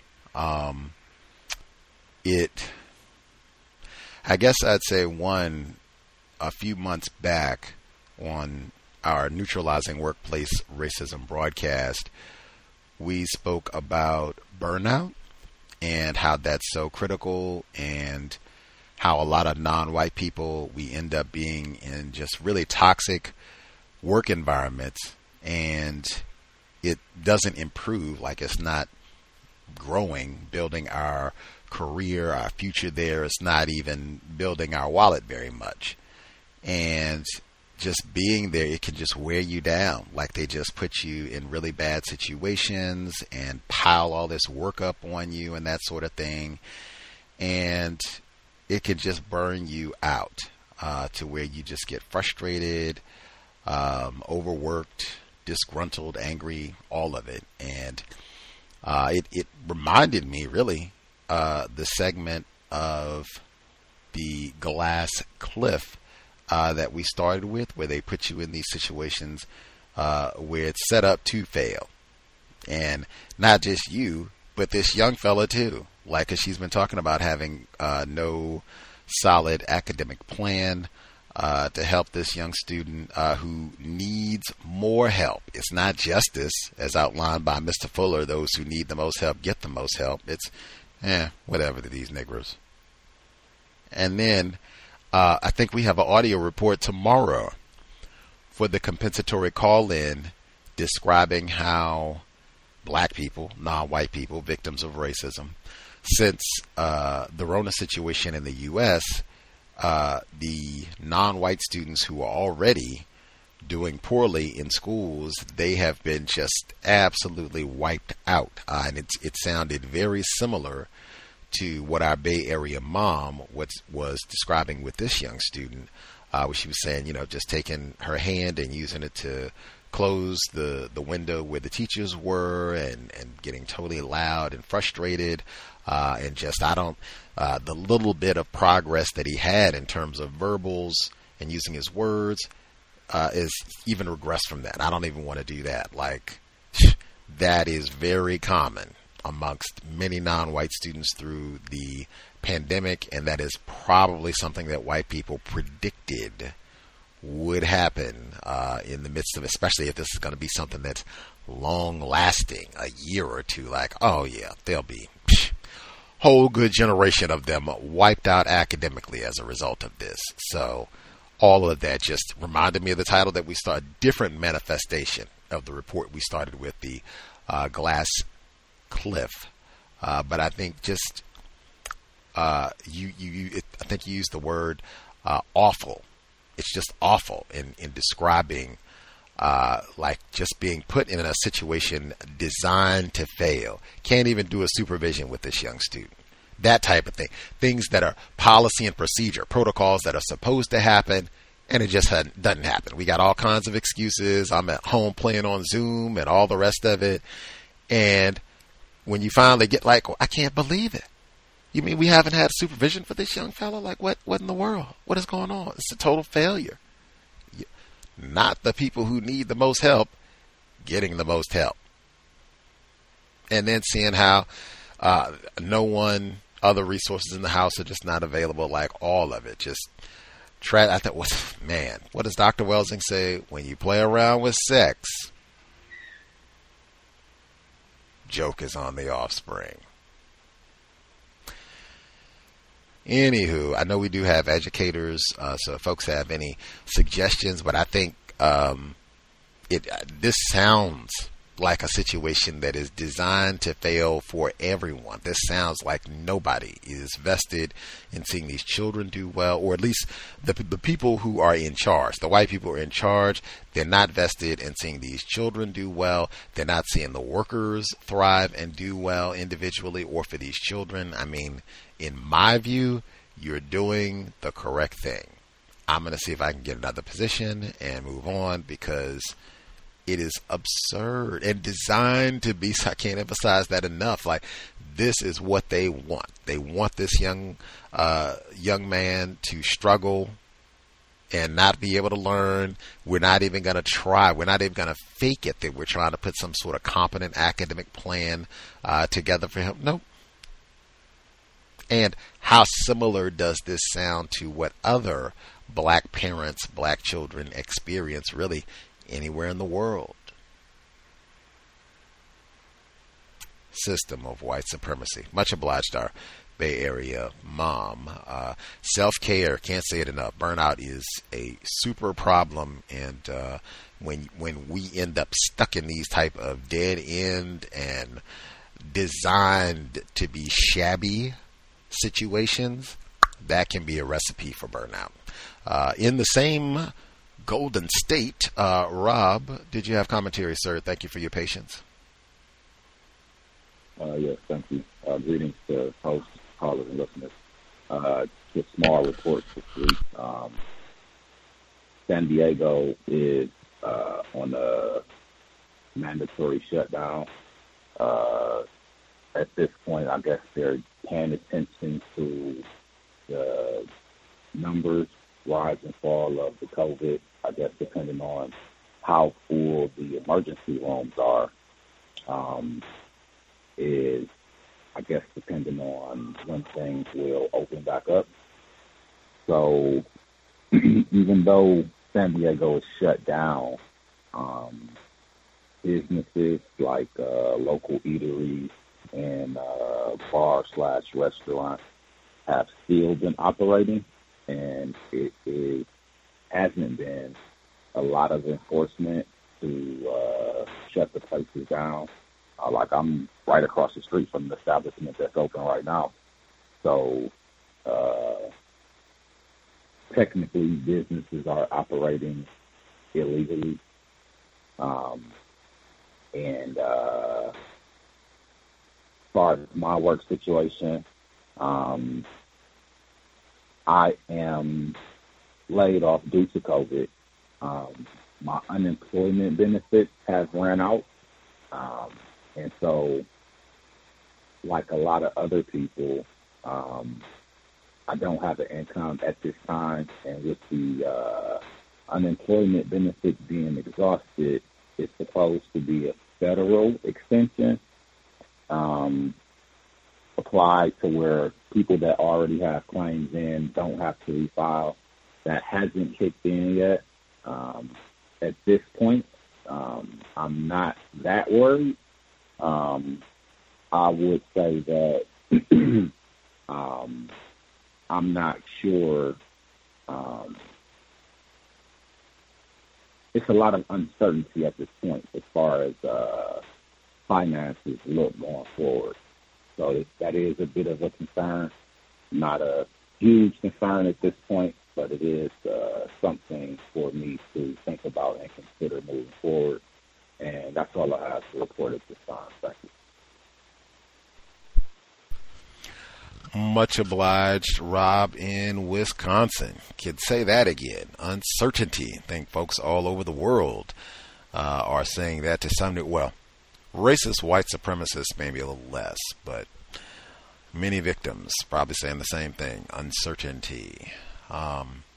So he said San Diego is on lockdown, I guess due to, I don't know if it's a hospital situation or number of COVID cases, but as I said, I know California, it has been really bad. So at least that's what's been reported. I'm not in California. But the shutdown to be that massive, like, wow. Kind of the same thing I said, though, with the enforcement. Like, I don't know what that means, like in terms of if police are out stopping people or going in restaurants and asking people what are they doing open, are you distancing? Like, I don't know what the enforcement of all of that looks like, but wow. In terms of the impact on jobs and such, I think white people were out protesting back in April, so I can only imagine the number of folks who are distraught or also feeling a great sense of uncertainty about, what things are going to look like and how long this is going to last and, all the rest of it. So, oof, man, it has been tragic on many levels and just extremely nerve-wracking, I think, for folks all over the world just trying to figure out,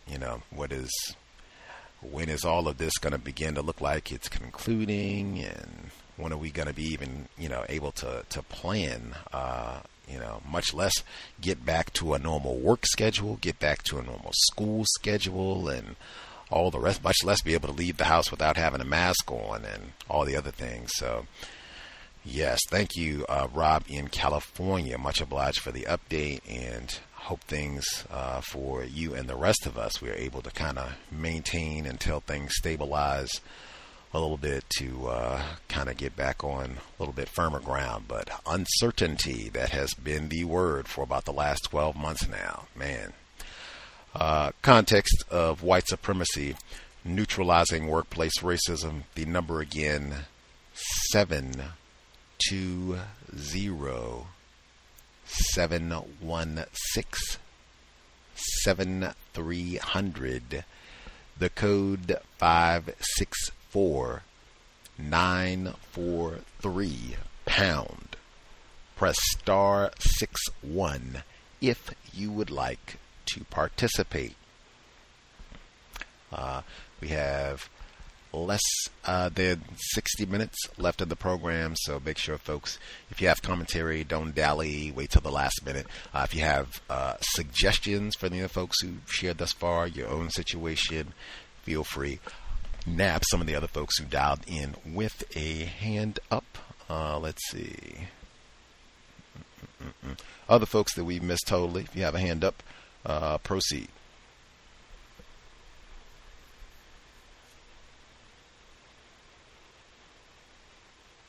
Can I be heard? Greetings, retired firefighter in Florida. Greetings, Gus. Greetings to everyone. Speaking of firefighting, I was just listening to the program, and at the same time, just recently just thinking about how COVID-19 is complicating the job that I retired from. There is on the job a nature of protecting oneself against what you can pick up from other people by going on the emergency call, wearing gloves, that sort of thing, especially when you're handling a needle or touching someone. You never know what is on them. The blood is obvious, but other things that possibly you can pick up. The whole thing with sometimes a mask even would be required, but with the pandemic, even in the fire station itself, you're talking about 24-hour shifts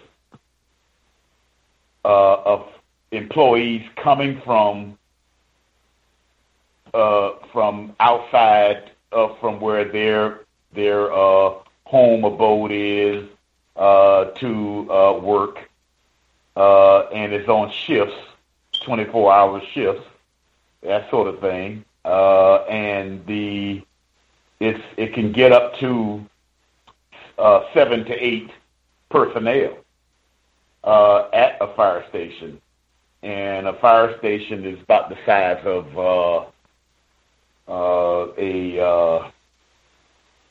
I would say something comparable to a four bedroom, two bath house, or maybe a 3 bedroom, 2 bath house, and also along with that a few offices, that sort of thing. But it could be crowded in a sense, So I know things. I haven't really dwelled into it because mostly everybody that I know that was on the job is like myself, retired. So we don't, and I'm not that curious to want to find out. I'm just thinking about it, that I know it's a very complicated situation involving what to do and how to do it. It was kind of critical even before, but with the pandemic, I can imagine. I can only imagine how much more complicated things would be, as far as training and there's more to do than just going on rescue calls and fire calls, and that has to be altered in some kind of way. Just thinking, and that's all I'd say. Thinking. Much obliged, retired firefighter in Florida. I was thinking that might be in the essential worker category, where those folks might have to be at the front of the line, to get the vaccine and all. If that makes a difference, they said even if you do that, you still got to wear a mask and take the protocols. But yeah, I would think because of as you described, the close living quarters, and then who knows what you might, run into on the call and have to touch and all that other stuff. If you have to do any CPR, first aid type of thing. So absolutely, that is all kinds of hazard under these conditions. And I think they'd even said that they had all those when they had the wildfires on the west out here, right? At the end of the summer, they were saying the Rona complicated everything. Got to have a mask on, got to social distance, and all the rest. So yeah, I can't. This would probably not be a time where I'd be really enthused about that profession, or really anything where, yeah, you're going to be in close emergency contact with other people. Like, something to think about. Yeah, that's going to be. They're probably going to be required to take that vaccine. I'll be surprised otherwise. Absolutely. They're talking about saying, hey, professional athletes, they could be super spreaders. We can't have you, pop into L.A., play the Lakers on Friday, and then have you fly across the country to play the Knicks on Sunday. Like, oh, no, you might have to be front of the line, too. They were just, hypothesizing. I would think same would apply for firefighters, have them out in all those dangerous situations and what have you, in contact with so many different people. Let's see. Other folks who dialed in with a hand up, if you have commentary to share your own situation or suggestions based on what has been shared thus far, line should be open. Proceed. Hi, guests, Kyle's guest, and Gus. I was just trying to think of a suggestion for the young lady who had the kid, the toddler that didn't really want to learn anything. And then I was also thinking about myself in my work situation, where I thought about what you just said about being in situations where it's designed to fail. And after thinking about that young lady situation, then I also thought about my work situation, and I was also in a situation where I probably should have quit because it wasn't like a win situation. Well, maybe that's a metaphor. What I mean is it wasn't a situation that would be constructive for me. So, but I also wanted to add that sometimes when you use certain words to describe a situation, it kind of makes it difficult for you to deal with.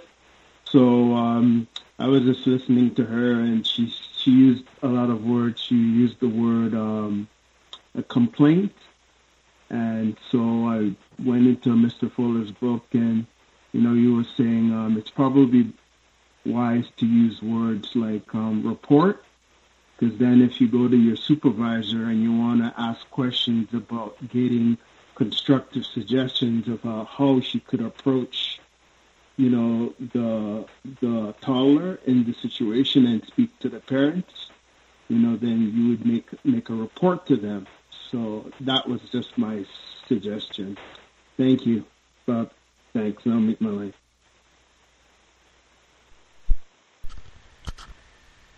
Yes, sir. Much obliged.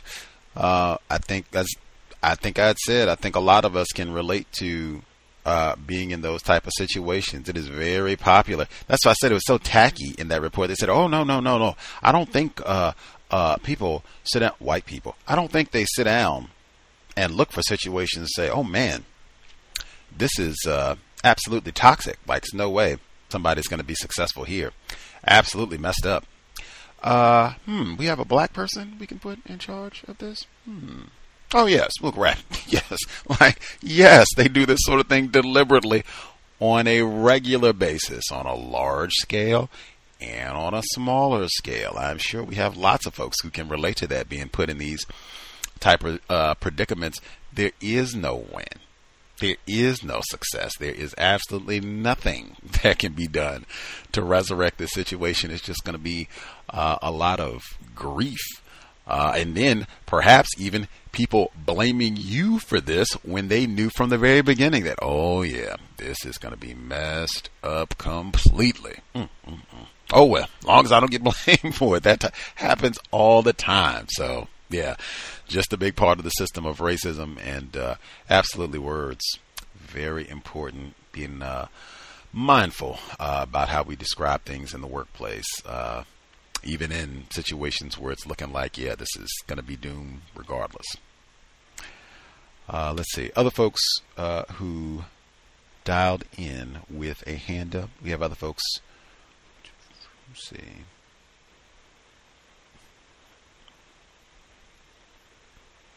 In fact, before I nab some of our other folks who dialed in with a hand up, I guess I will make sure to get in one of our young scholar who did give us an update, dealing with the whole going to school situation, and saying, wow, he's moved in with his young white roommates, and it seems that they are all safe and sound thus far. No difficulties. Hopefully it'll stay that way for the duration. He said that they have been taking the Rona situation seriously, which is, I think, something we talked about.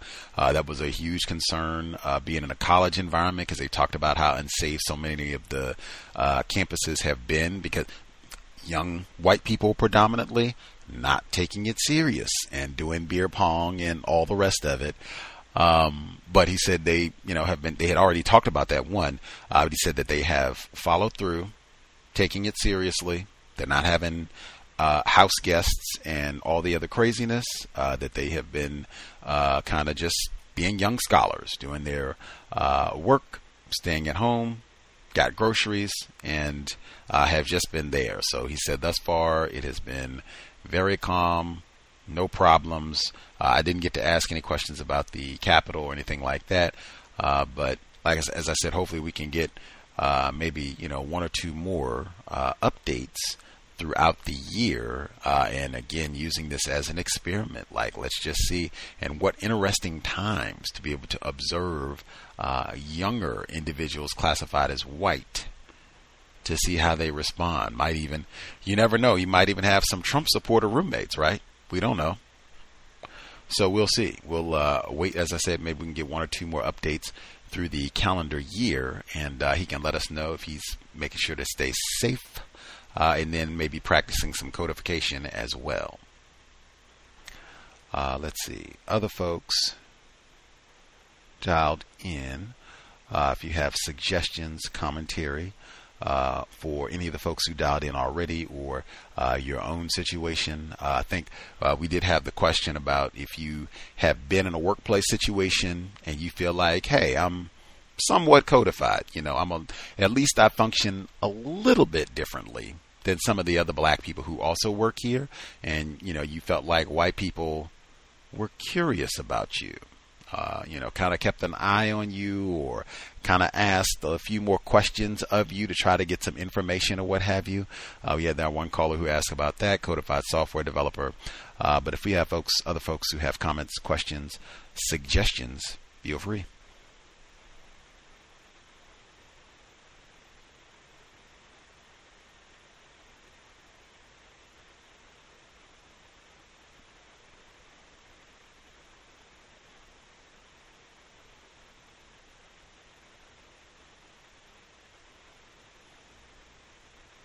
See if folks are getting their thoughts together. We should be here tomorrow. Compensatory call in, 9 p.m. Eastern, 6 p.m. Pacific. We'll review, prepare for the inauguration and what has gone down the past 7 days or so, second impeachment of our president. And then we'll be here, as I said already, Global Sunday Talk on Racism. Irregular time, 3 p.m. Eastern, 2 p.m. Central, 12 noon Pacific this Sunday. And then we'll be here on Monday as well. Dottie Bosk, she is former Olympic athlete for Team USA. She's, I think, pretty proud vegan and does not consume any dairy products. We'll be talking about that and racism on Monday. White woman. White. We did have a black guest on this week, but still white guests only, even though we did have a non-white guest. But we should be on every day from now until Monday. All programs, normal broadcast time. I guess stay tuned in if you think the content constructive. And in fact, we've been on every day since, I don't even know. They've all kind of blurred together since the power outage. I think like Tuesday. We've been on every day this week since Tuesday. We had Pat McKenna on, O.J. Simpson's investigator for his trial. Alan Dershowitz may be coming to the cows shortly. We'll have to see. But I did reach out to him almost on a lark. And lo and behold, I heard back.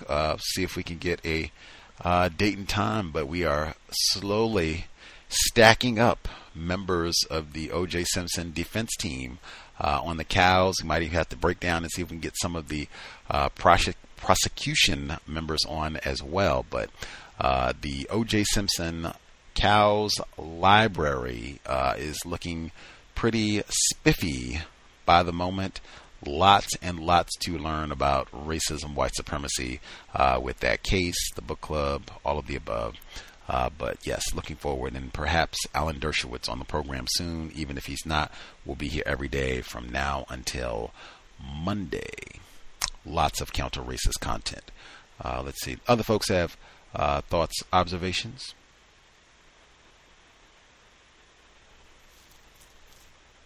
No, I just had a quick observation about the school situation.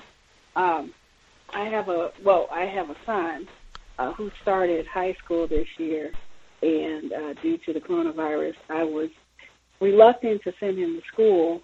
And of course, so he was remote at home, and the way his school was set up, they actually had class every day. They split the school into two cohorts, so to speak, and half of the school would be in the school and the other half would be remote and attending class via Zoom.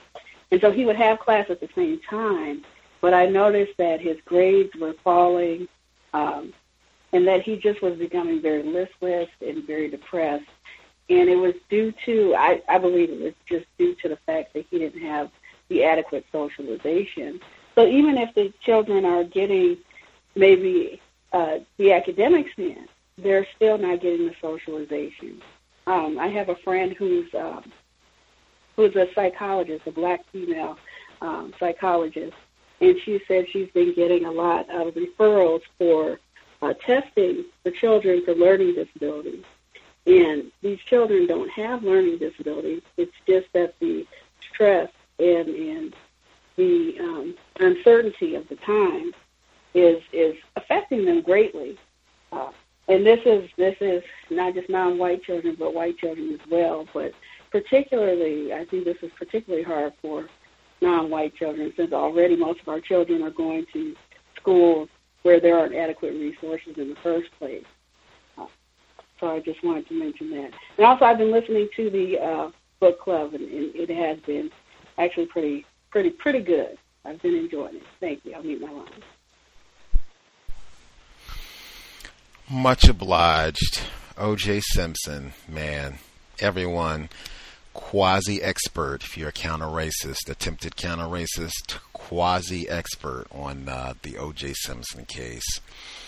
But put what she just said, excuse me, put what a codified software developer, put what she just said in terms of the impact on black children, victims of racism, black children, with all of this.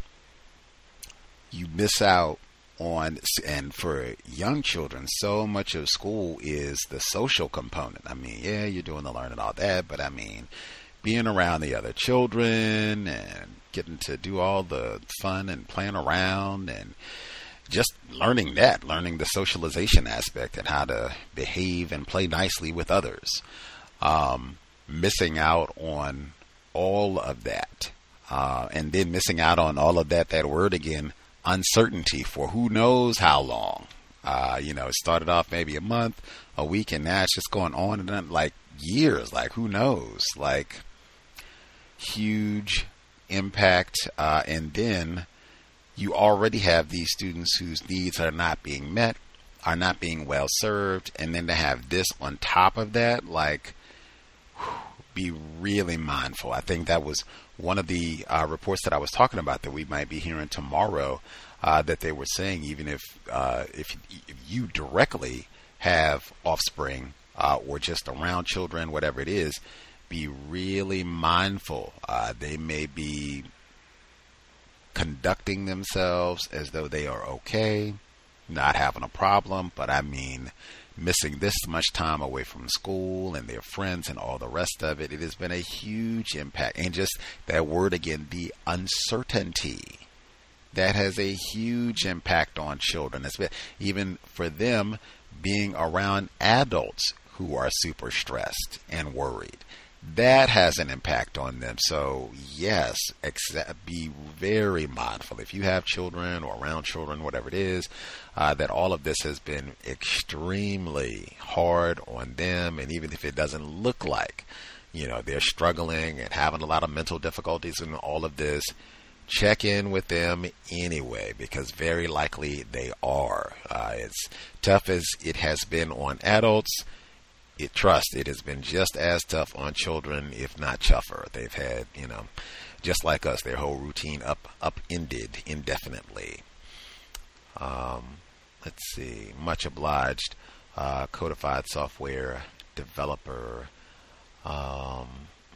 And even that, because they've, in some places, they like she was saying, they have the split, like sometimes it's virtual or it's hybrid, sometimes it's virtual, sometimes it's in person, and stability. Let me know what to expect so I can really excel academically. All of that in the trash for this year. Really, for the last 2 years, it's looking like now.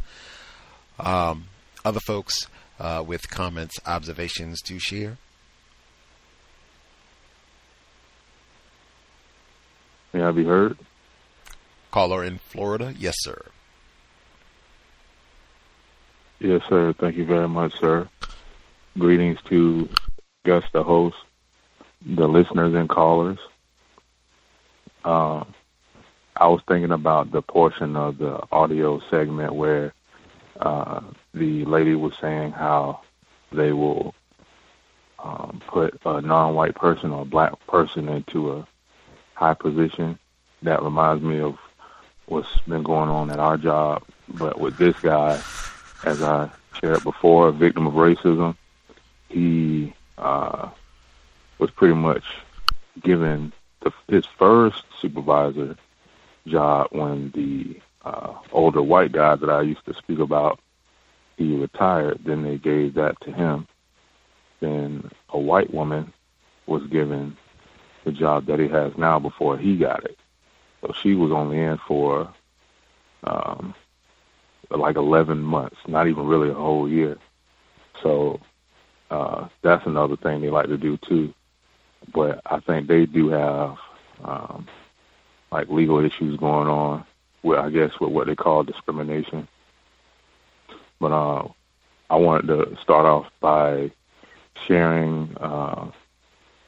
There was a customer, and sometimes I get these kinds of customers that want copies, and they're doing a name change where I guess they doing the sex change thing, transgender, and the pronouns. I know I've spoken about this before with the white people on the job, like, hey, can I get some advice as to what to say? And I hadn't really gotten a response on that. So I would either just say, or it's like, and responding to them, or it's like, correct, sure, and yes, that seems to be working whenever they ask me something, instead of the ma'am and sir, because one of the incidents I shared, a person was upset of being called a ma'am, but this was a male, okay? And when the white woman, who now is a devout clique member, she walked off, and the guy said, I don't know why she didn't get that right. I'm a guy. So that's been something that's somewhat I've been thinking about. Number two is there was an email that went out about, it was titled Departmental Goals 2021. So I stopped at 1,000 reports, right, on the 22nd of December. So I went from 1 to 1,000 in like 1 year, okay? I started in 2019, but all my other reports in the notebook are in the phone. So they obviously, like I said, they was reading the emails, but they never came and talked to me. So all of a sudden, when I stopped, they want to send this email out saying, just wanted to let everyone know that they're doing a great job in the department, and the clerk wanted us to come up with, or wanted, I guess, the supervisor in the administrative meeting they had last week to come up with a list of goals or whatever that may mean. Because she was saying, well, this year we have the indexing imaging project going on, and people are working on a checklist. But other than that, does anyone have any suggestions on improvement process and other kind of goals and things like that? If you want to share on the topic, just send me a message. And she used the metaphor that in all of the departments, you are the cog or the clog or whatever cog that keeps the clock going, or some metaphor she used. Okay, so here again, the proverbial behaviors, they put my name first in these kind of emails. Now, no time before my name wasn't first, but now they want to put my name in the other black people's name. But my name definitely is because I think they wanted to hear more of my views and what those emails were, because I was talking about their racism, but I was using my own terms, and I was mixing up different things. So they had never seen that before. So, but they never came and talked to me. Okay.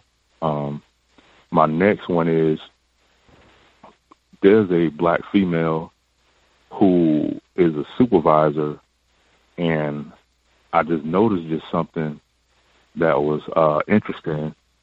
and kind of sad. It looks like she's been really stressing out, and she's maybe about 40, 41, and her hair has been becoming more gray, like very gray. And I could just tell, like, I'm thinking it's due to stress. And another black person victim has noticed that as well, which she said in a report to me that two of this black female's employees, she saw the two of them hug each other, and I'm going to quote what she said. She said, "I think that's the start of a new alliance." That's what she said to me. And I'm not even surprised because they pretty much in the same circle. My next one is, there was a comment made. I was talking to an area where there was mostly black people, and they apparently like to intrude racist suspects. I was just stopping to get envelopes for my mail pickup. So the white woman, she walks up to the printer like she was going to get something off the printer, but that wasn't the goal. And she looks toward us and says, "Oh, are we in a huddle?" I guess what, HUDDLE, are we in a huddle? We in a huddle? And the black female supervisor says, "No, we just were talking or whatever." So I found that interesting. She used that term. I thought about a football team. So definitely it sounds like racism was practiced. There was a passport couple that came in. They had a white child and blonde hair, blue eyed, of course. And I know I've shared in the past about white children and how they are definitely taught to practice racism at an early age, not far from birth. So the black female said to the couple, "Hey, like, can y'all step outside, so we can get prepared to take the picture?" So the baby was just fine, quiet, well behaved or whatever.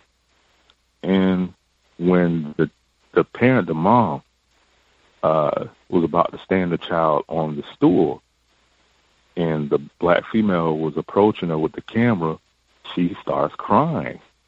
I mean, like crying badly, right? So, I'm just observing, and the crying gets worse and worse. So, not a supervisor, but a coworker, she walks from the other side of the office, what I call the white side, quote unquote, with the headset on, saying, asking, "Oh, did you pinch her? Did you pinch that baby?" Saying that to the black female. And, white people are definitely dismiss it as, "Oh, she was just joking," right? "Did you pinch that baby?" So the black person, always criminal and defective, always up to something. The baby was just crying, I think, because the baby was racist. But that white person walked up and was trying to, I guess with some kind of flashy object, trying to get the baby to cheer up so the baby can smile for the picture. So it looks like it didn't work. Another person comes from the front counter, and she was also trying to do something to help cheer the baby up, calm the baby down. I said, "Man, I never seen this happen with a child before that was not white, if the baby started crying." But they were doing this because the baby was white, placing a lot of value into the child. So I was trying to do something myself, and then I got up, and I was going to go ask the supervisor something about UPS envelopes, FedEx. And the non-white, non-black person, she asked me, "Oh, well, blank, did you scare the baby?" And I said, "Maybe." Because there's been times where I could just walk up and it'll be a white baby, and the baby will be afraid. Okay, not all the time, but there'll be sometimes. So I said, yeah, maybe I did scare the baby, because the baby is racist, but I didn't say that. But that's what I'm thinking. That's why I responded in that context. But the white woman, she was like, oh no. Because, she heard what was said to me. All right. And that's all the reports I have. Thanks for allowing me to share. Everybody still there? Oh, I'm here. Yes, sir. Oh, okay. Much obliged, caller in Florida.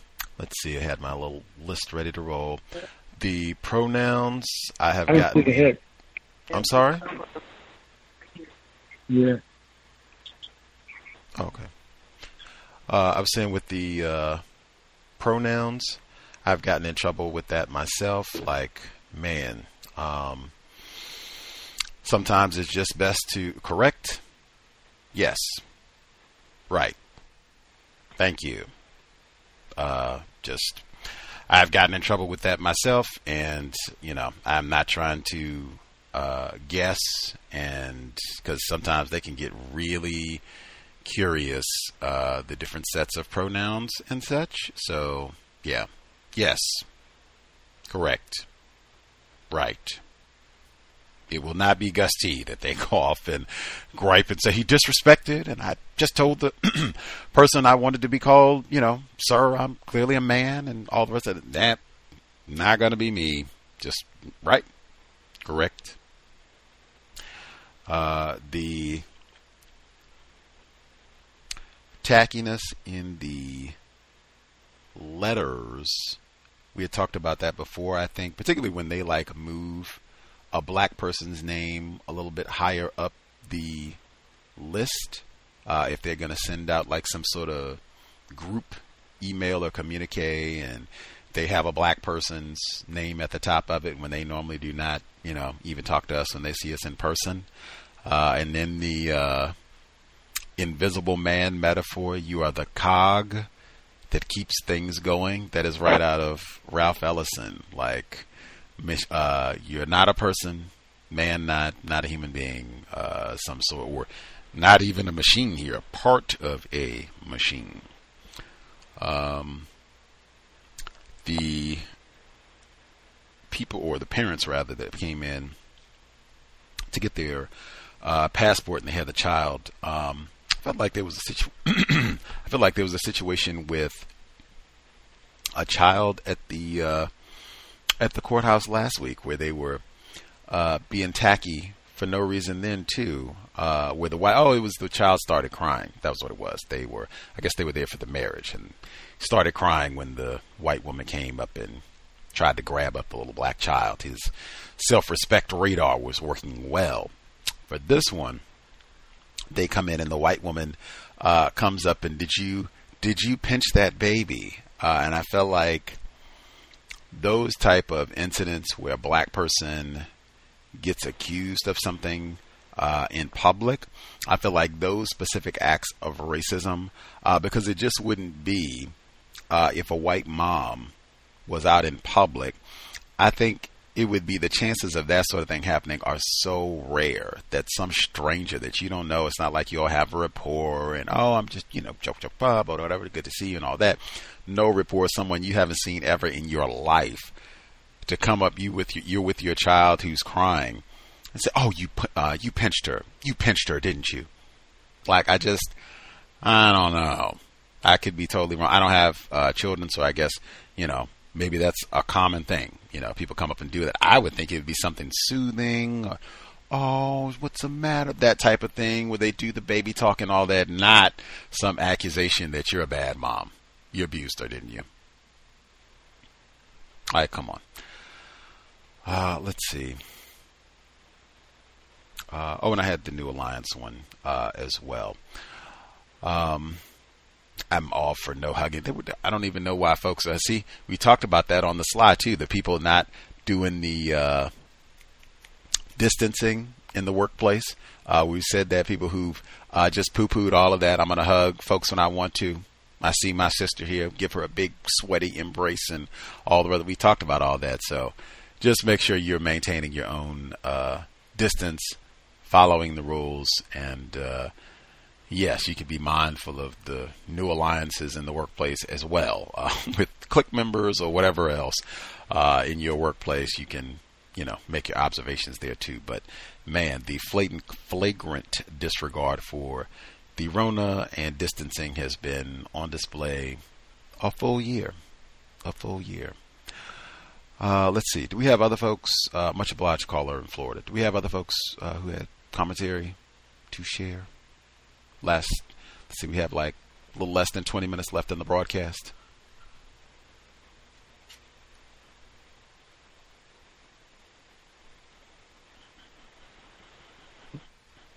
May I be heard? Yes, sir. Yeah, just commenting on the school aspect for my son and my offspring. It's been very difficult because I'm working on trying to make sure that he doesn't stay online, going on these strange websites and doing anything else that might be counterconstructive. But at the same time, it's so difficult because I literally have to sit next to him while I'm doing my work and he's doing his work. It's almost unavoidable at this stage. And getting him outside is the most. Getting him outside, cooking with him, and playing board games with him are the only things that are really keeping him engaged. Because I'm really trying to steer him away from going down that, as they say, rabbit hole when it comes to the internet. So I have to literally sit next to him almost all day so that I can keep tabs on what websites he's going to and why he's going there. And as Codified Software mentioned, it's just trying to make sure that they're not, in any kind of depressed state and recognizing their behavior patterns and seeing if anything really shift in the process. Good luck to everybody that's in the same boat. Just stay close to them and monitor them as much as you can. With that said, I'll mute my line.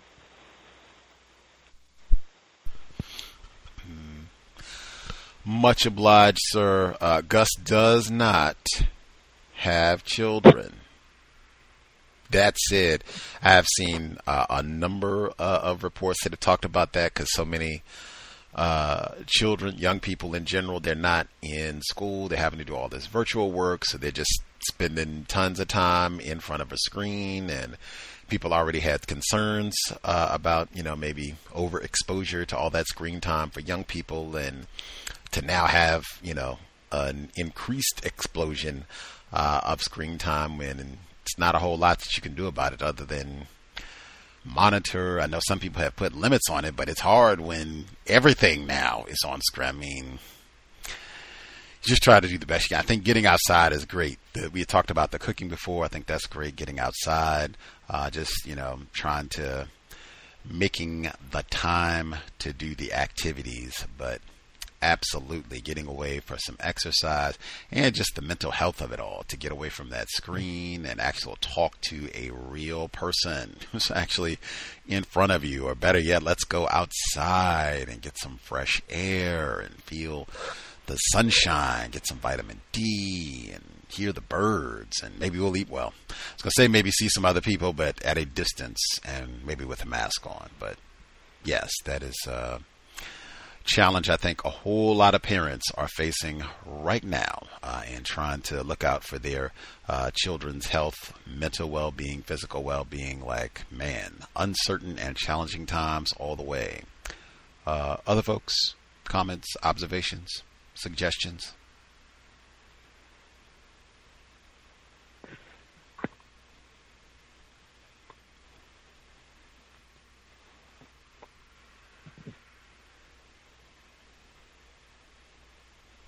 Have about our last 5 or so. We'll check in once more and make sure everybody is satisfied, or if they have anything else to share. Again, we should be here for our compensatory call-in tomorrow. We'll kind of catch up on what has gone down the past 7 days. I think we should have a report talking about the school situation and how it has impacted black children, especially in having COVID disrupt so much of the learning process over the last year, basically. But that'll be tomorrow, 9 p.m. Eastern, 6 p.m. Pacific. Looking forward. And then, as I said, Global Sunday Talk, 3 p.m. Eastern, noon Pacific, Sunday. Dotsie Bosk, she'll be here Monday, normal time, 8 p.m. Eastern, 5 p.m. Pacific. And then hopefully we'll have Alan Dershowitz. Hopefully we'll have him coming up soon as well, continuing our study of the O.J. Simpson criminal trial. But man, for the workplace racism component in particular, burnout, we had talked about that before. I'd said I felt like we hadn't talked about it enough with all of the chaos, because you'll have people who are stressed both ways. They'll be stressed saying, man, I just want to hold on to my job. I just, with all the restrictions and the shutdowns and the layoffs and furloughs, I just want to keep my job. And that is 1,000% logical. So you'll have people there. And I would suspect you might even have people who I'm, willing to go over and beyond, just to show that I'm a quality employee worth keeping around. Understand the logic in that completely. But I could easily see racists manipulating that energy and saying, oh yeah, I know we got a lot of folks there, going to do everything they can to hold on to their job and that sort of thing. So we can get over and have people working insane shifts and doing all sorts of unreasonable things, making unreasonable requests if they know, oh yeah, this person is going to try to do anything. They want to make sure that they stay in our good grace and hold on to this, job. That can also be pushing you into really working yourself into a lot of stress and doing a whole lot with that mindset. So just be mindful. Do some checking in on your offspring's well-being. How are they doing mentally? Making sure they're not depressed or having a lot of anxiety. The same thing for yourself. For if you're stressed about keeping a job, stressed about losing a job, stressed about the uncertainty of all of this, all of that is totally natural, and probably everyone else in the world is having those same feelings. But just really important in terms of how we manage and making sure that we're not just drifting off into, as was stated, surfing a lot of craziness online for hours on end, or binging a lot of toxic content, eating a lot of toxic content. None of those are healthy ways to respond to a lot of stress. Getting some exercise, eating healthy foods, getting quality rest so your brain computer is working well to help solve those problems. All of those things, I think, help us be in a better mental state, better physical state, better able to solve problems. But be mindful of your mental well-being. It is very, very, very, very stressful, very, very toxic, and probably more of both to come. Any other observations, thoughts folks want to share?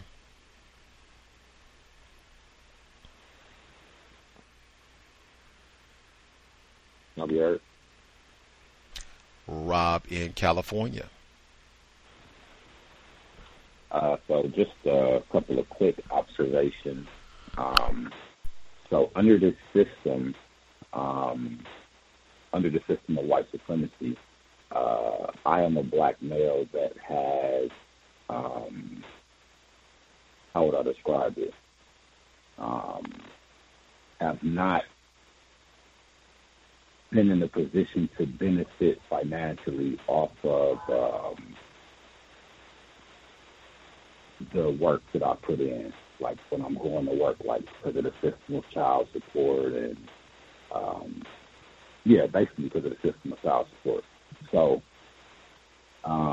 being under this system, I'm in a position where because I owe for child support, when I file taxes, I don't get a tax return. That goes to what I owe for arrears for child support. And so my observation is that so it's been 2 rounds of stimulus checks that went out to the general public. And so since I owe for child support, the first round of stimulus checks, when it was $1,200, I didn't receive that. I received a letter, and it was told that would be applied to my arrears. Now, at this time, unemployment benefits were kicking in, and this is the same time that the extra $300 per week was being added to the unemployment benefit. So now with the second round of stimulus checks, the $600, interestingly enough, I received the $600 payment, but also at the same time, I'm not receiving unemployment benefits. So I found that very interesting.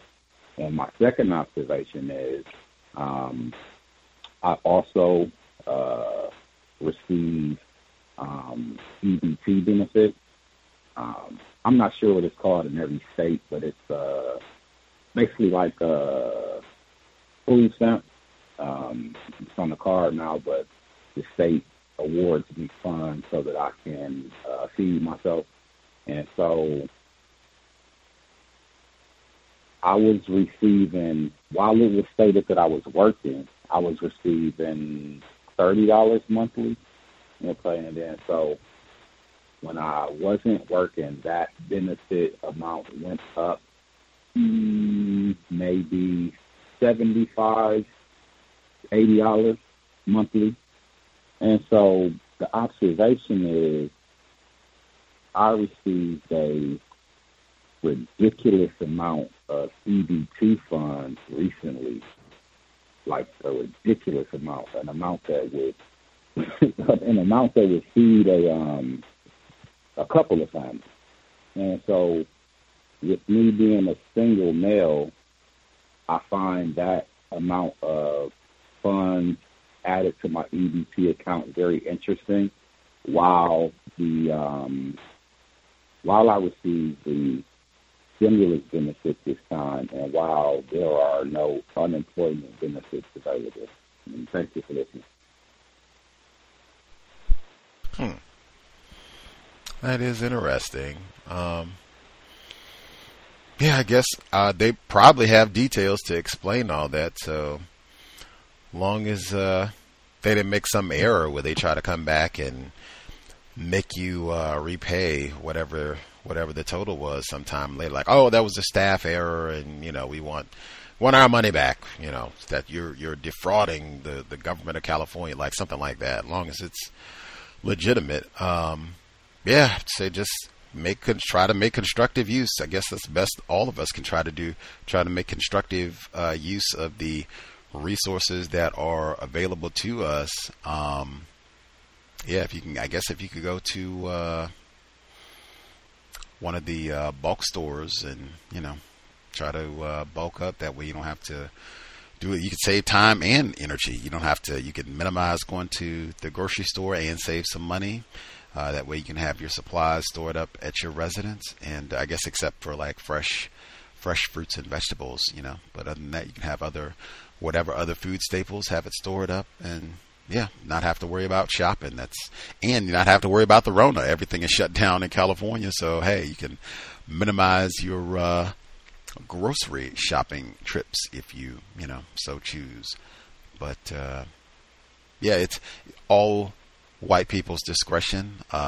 They are in charge about what benefits you'll get and how much they'll be worth and all the rest of it. Like, they are in charge, even whether or not we accept those benefits, whether or not we cash your check, we will make those decisions.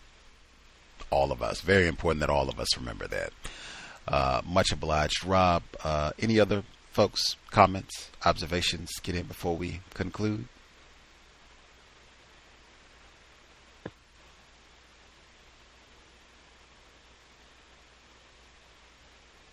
May I be heard? Caller in Florida. Yes, sir. I was thinking of two reports that also happened this week. The first is, I think it involves some unjust networking occurring. The older white woman and a white man, they were speaking about an ice machine. So she apparently doesn't like when the ice machine makes noise to create ice cubes to drop into the machine. So the white guy comes in and he's about to get ice out of the machine, and she says, "Oh wait, try and get ice from the front of the machine because it'll make noise if you scoop ice from the back." And he says, "Oh well, I always get ice from the front, you know." So she says, "Well, that's good or whatever," because blank, meaning me, he might complain or something, and she was smiling while saying it, like she was joking or whatever. So he says, "Oh, the last thing I want to do is get blank upset.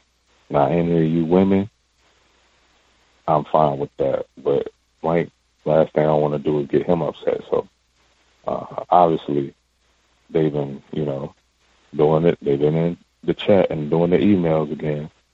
So that's also how I think they've been getting the emails out. And the second one is for the Martin Luther King holiday.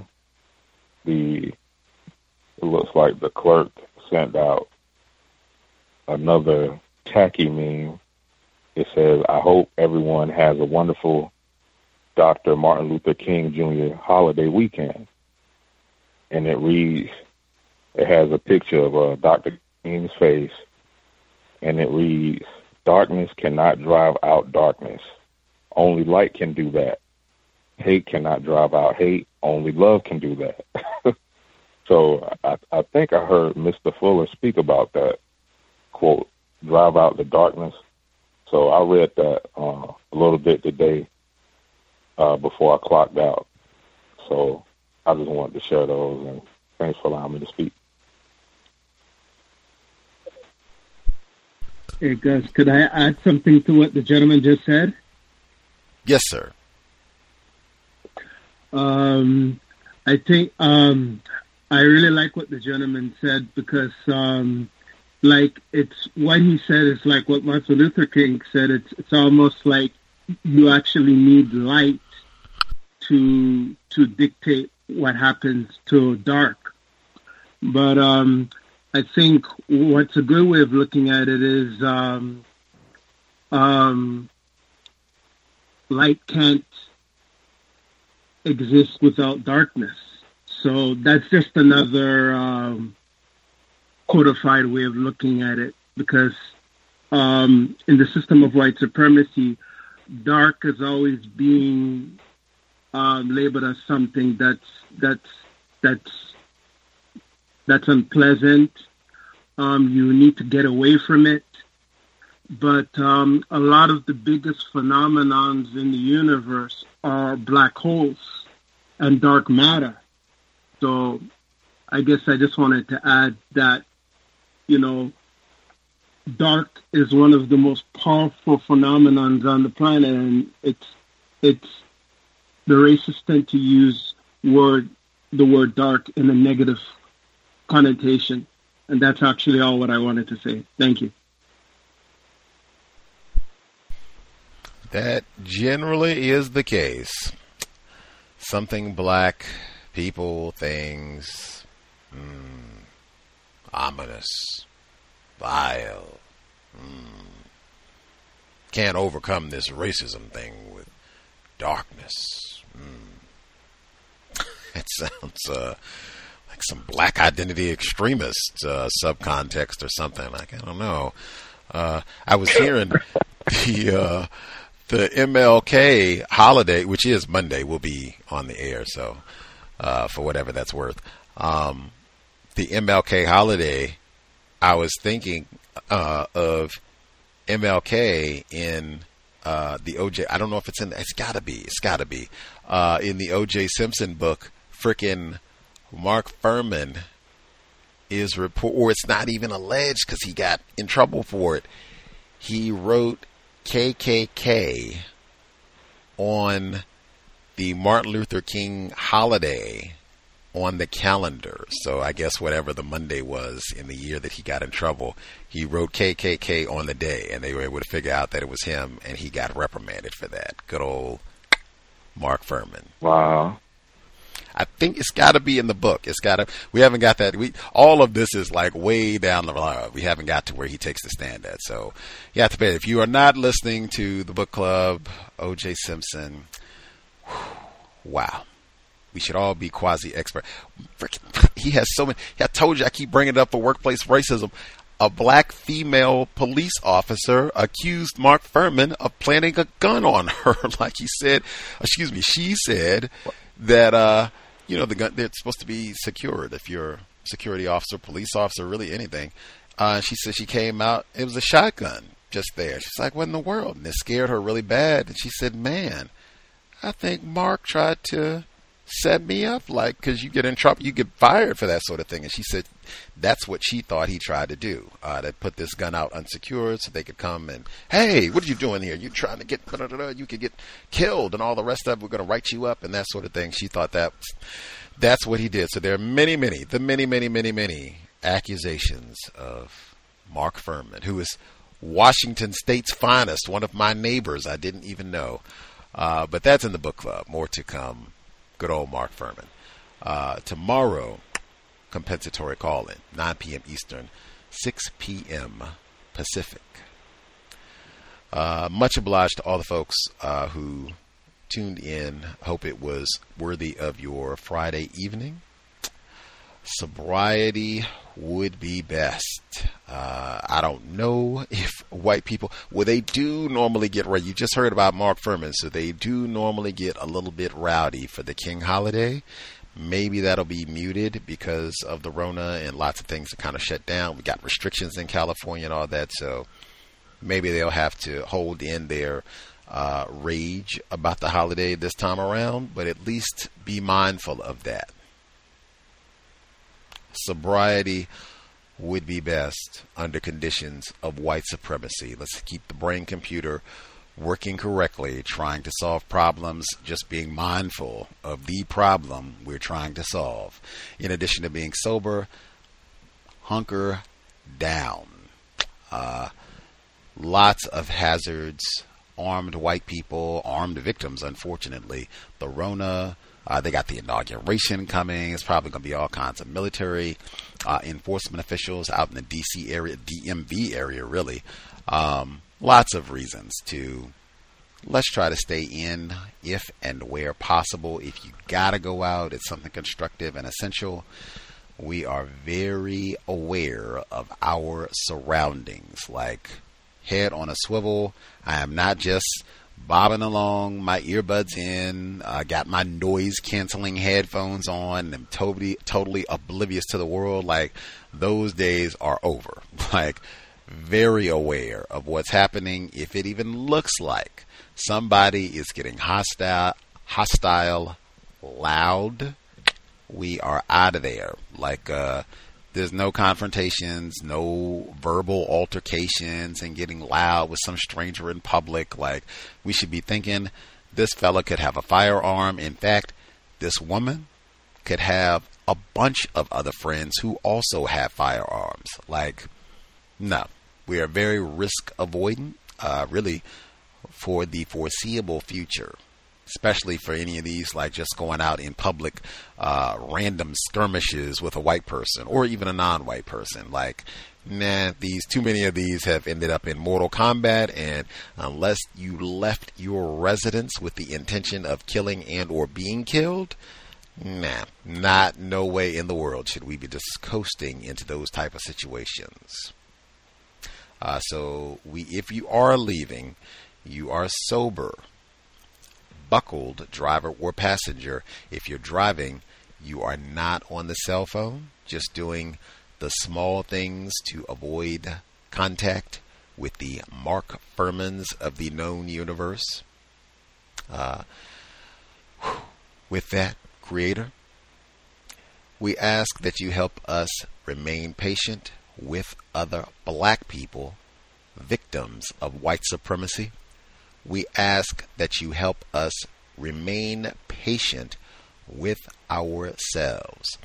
Remind us to demonstrate the highest levels of black self-respect at all times, in all places, each and every time we are in contact with another black person. No name calling. One of the easy ones, 10 stops, according to Mr. Fuller. No name calling. Cal signing out. Thanks all for tuning in. Nigga, you so brainwashed. I'm a victim, brother. Problem. You're a victim. I'm a victim of 400 years of conditioning. Shut up. The man has programmed my conditioning. Even my conditioning has been conditioned. Hello, it is Ryan, and I was on a flight the other day playing one of my favorite social spin slot games on ChumbaCasino.com. I looked over at the person sitting next to me, and you know what they were doing? They were also playing Chumba Casino. Coincidence? I think not. Everybody's loving having fun with it. Chumba Casino is home to hundreds of casino-style games that you can play for free anytime, anywhere, even at 30,000 feet. So sign up now at ChumbaCasino.com to claim your free welcome bonus. That's ChumbaCasino.com and live the Chumba life. No purchase necessary. VGW Group. Void where prohibited by law. See terms and conditions. 18+.